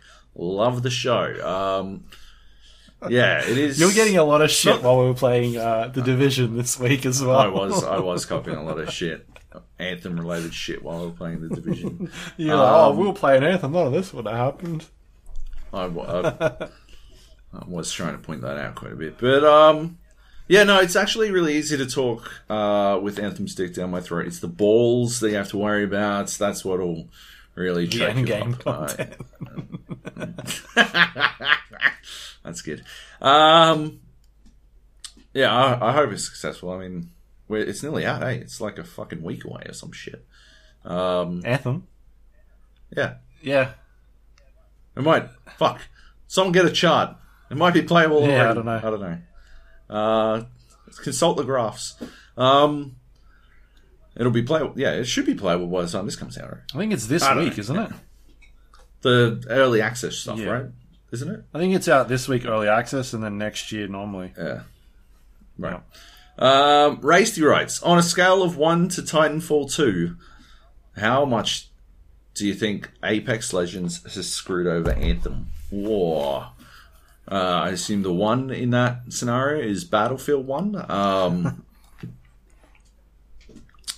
Yeah, Apex Legends has to be a... If I was BioWare, I would be... It's either the greatest gift ever, because you can always just say, yeah, Anthem fucking crashed and burned because you guys let Respawn release their giant Battle Royale the same fucking week as us. Or they don't get the benefit of that doubt, and now they wear what will inevitably be the loss of players to Apex as a result of Respawn's actions, and they will get in on the shit as a result. Right. I don't know. It's gonna go one or the other way. I can't pick which one. I reckon it would be bad for them. Yeah, I mean, it could be. I don't think they're the same style of game, but if people are playing that when it comes out and they're not enjoying it, and they're like, I'm going to go back to Apex Legends, then you end up with like I want a refund or something like that. Whereas if Apex wasn't out, or even, isn't there something else coming out like Metro? Crackdown. You're fine with that one. Don't worry about that. Apparently Metro is nothing special. But yeah, like if people are he's playing walking that it back now, I see how it is. And saying, I'm just going to go back to Apex, like it's a free game. I think it's better than this, so they can probably get a refund. It might hurt them, yeah. Yeah. Yep. But they're not the same type of game at all. Any stretch. No, definitely not. But like that, Fortnite isn't the same type of game as anything, but it definitely had an impact on literally every game that came out for the last fucking year or so. So, yeah, it's got to have it's got to do something. Krusty Raven posted a great image that I really liked. It was the Simpsons where Bart's gonna smash Homer over the head with a chair. And it's got like dice on Bart and Titanfall 2 on Homer, and then it switches around and Homer's going to smash Bart, and it's got Respawn. And I think he had Battlefield 5's Battle Royale, but it should be an Anthem. Right. It's definitely going to be it's definitely the revenge of Respawn. They've respawned into the game, and they're coming back. They're going to get the squad like Jobo, the big old taking all the credit for all of Luke's hard work on that win. Yeah. All right. Good questions, boys. And girls. That was it. Zio's wasn't a question. She didn't put it in the questions thing. So she doesn't get a good questions. It was just a good point. Look, I don't make the fucking rules, okay? I do, obviously. I like how your cat literally sits there, just in view of the camera every single time. I feel like it's watching itself. She's sleeping. You just woke her up. It's not sleeping. Anyway, let's wrap this up. All right, The Gap. You can find us on iTunes, Android, Windows Store, everywhere. We're everywhere. Spotify, all of those places. If you search for The Gap, the GA podcast, it'll definitely come up. If you review or rate us, it helps other people find the show. So please, if you've got 10 seconds, please do that. Much appreciated. You can send us questions if you want through email, thegapodcast@gmail.com. You can jump onto our Discord page if you want to do it that way, thegapodcast.com/Discord. We've got a bunch of channels up there, voice channels where we're playing games. I think this week will be probably more Apex. Maybe some Anthem. If that you're flying out, so you can go fuck off. Catching up on that one. There's no need to. It's not like The Division. It's they've made it like sensible people. It's not fucking garbage. Yeah. You can also find us on social media, facebook.com/GA Podcast, twitter.com/GA Podcast, and our website, thegapodcast.com, has all the links we just talked about, including past episodes of the show. That's all thanks to our Patreon members. If you want to help support the show, go to patreon.com/GA Podcast. Help us pay the bills for services and all that. You're the best. I love it. Thank you. Thank you very much. And if you want to watch this show right here on YouTube, you can do it that way as well. thegapodcast.com/YouTube. That'll take you there. Or if you just search it, it'll come up. I'll put some Crackdown footage up for this week of me just if I get some time. I should get some time. I'll put like 10 minutes in or something. Hi. Do you want me to send you that video of that game we had with the Bambino? I've got like 10 minutes of it. Yeah, I can put that in. It should be pretty fucking easy to send. It's only 1.7 gig. Yeah. I need to, I gotta change my shadow play to just record, because I've got it split up into tracks at the moment. And it just sometimes it doesn't work properly, and it'll just crash in whatever movie thing I put in, or I can't convert it because the file is fucked. Man, shadow play is just the worst. I don't know what I did.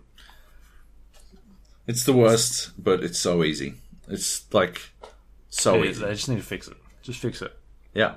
Just it used to work all the time. Fuck. Right. Fuck, damn it. Anyway. That's it. Anyway, you got anything you want to pimp out this week? Any work you got happening? Yeah, go have a look at my how Apex Legends lowered skill floor raises the bar for all battle royales on redbull.com. Right. And we got some Smash Bros stuff up there. That's a good read. And that's about it. Next week, I think next Monday is the embargo. I will have some sort of writing about Rainbow Six on IGN. I'm back on IGN, baby. Right, yeah. Yep. That's about it. Check that shit out. Cool. Yep. For me, you can go to Survivor.com. I think I pimped this out last week. I talked to Fnatic about Rainbow Six Siege Invitational. Talked to Dizzle, their coach, manager, about what they were doing over there. I also wrote a preview for Division 2, so if you didn't get a chance to go into the beta, you can read that. And Crackdown 3 will be up. Yes. Because the embargo for that is yesterday. Well, you'd hope it'd be up, seeing how we talked about it for fucking 40 minutes. Yep. So if the embargo hadn't lifted, you'd be in a spot up either, because you'd have to fucking edit this shit. I wouldn't have to worry about shit. Yep. Day of release, the embargo. Nice. And it instills a lot of confidence. Yep. Cool. Excelente. I think that's it. Oh, and also you can go check out, I'll be putting a bunch of coverage up for the Invitational. I'm flying out in less than 24 hours. Cool.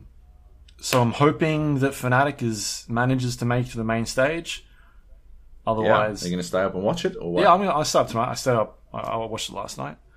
I mean, if I stay up, you've tonight, Don't you have a really early flight? No, it's in the afternoon. But generally, that's what I do anyway because I want to sleep that first leg. No. Or towards the end of it. No. That's why I'm always like 110% when I land. I'm like, let's go. Everyone's like, I didn't go to sleep. You never sleep on the fucking way in. You stay awake during daytime and you sleep at fucking... You don't want to be 110% if you're landing at midnight, you fucking lunatic. I'm not landing at midnight anymore. I'm landing at 11. Whatever. Oh, what a fucking... Oh, you fuck. Oh, my God. No, but I want to sleep at the beginning. No, you don't. You want to sleep like a baby when you get in. No, you want to sleep. You want to sleep 8 hours all the way through the moment you get in. You do not sleep on the plane all the way over. Right? You stay awake at all costs. Right? And then when you land, you crank the fucking aircon in the room down to 18 degrees. You load up on the blankets and you sleep the entire way through until 8 o'clock or like 8 hours later, whatever that might be. And then you wake up like and 6. You have a regular day, and then jet lag has no effect on you. And then on the way back, you sleep the entire fucking way back. And then you don't go to sleep the entire day that you get in. The problem, like, the trick with LA flights is always that you land at 6 a.m. So you've always got to, stay wide awake for at least fucking 20 hours. Or else you're fucked. Like, you're in a world of hurt. That's. I usually stay awake for a bit, and then I sleep the last leg. I'll sleep like fucking 12 hours, and I'm good. I'm ready to go. I'll get there, and everyone will be like, "Oh, didn't go to sleep." I'm like, "Yes, I'm fresh. Let's go drinking." That's the way it works. So anyway, Survivor.com. I'll be covering a bunch of Invitational over there. New operators, new maps, whatever they're doing for Season 4. I'm sure I'll talk to them about that. They generally do like a panel on, I think it's the last day, where they talk about like what's going on in the year to come. Like last year they talked about all the changes to the esports scene, changes to picks and bans. I'm sure we'll see a new map redesign coming out. Last year they did Clubhouse. Seems to work pretty well for Fnatic these days. And we'll see what sort of comes out of that one. But yeah, should be good. I'm excited to see it. New venue this year, bigger venue, $2 million prize pool, $2 million USD. That's good. So, and I'd just like to amend what I said. It would appear I will not be on IGN right about Rainbow Six. Fair enough.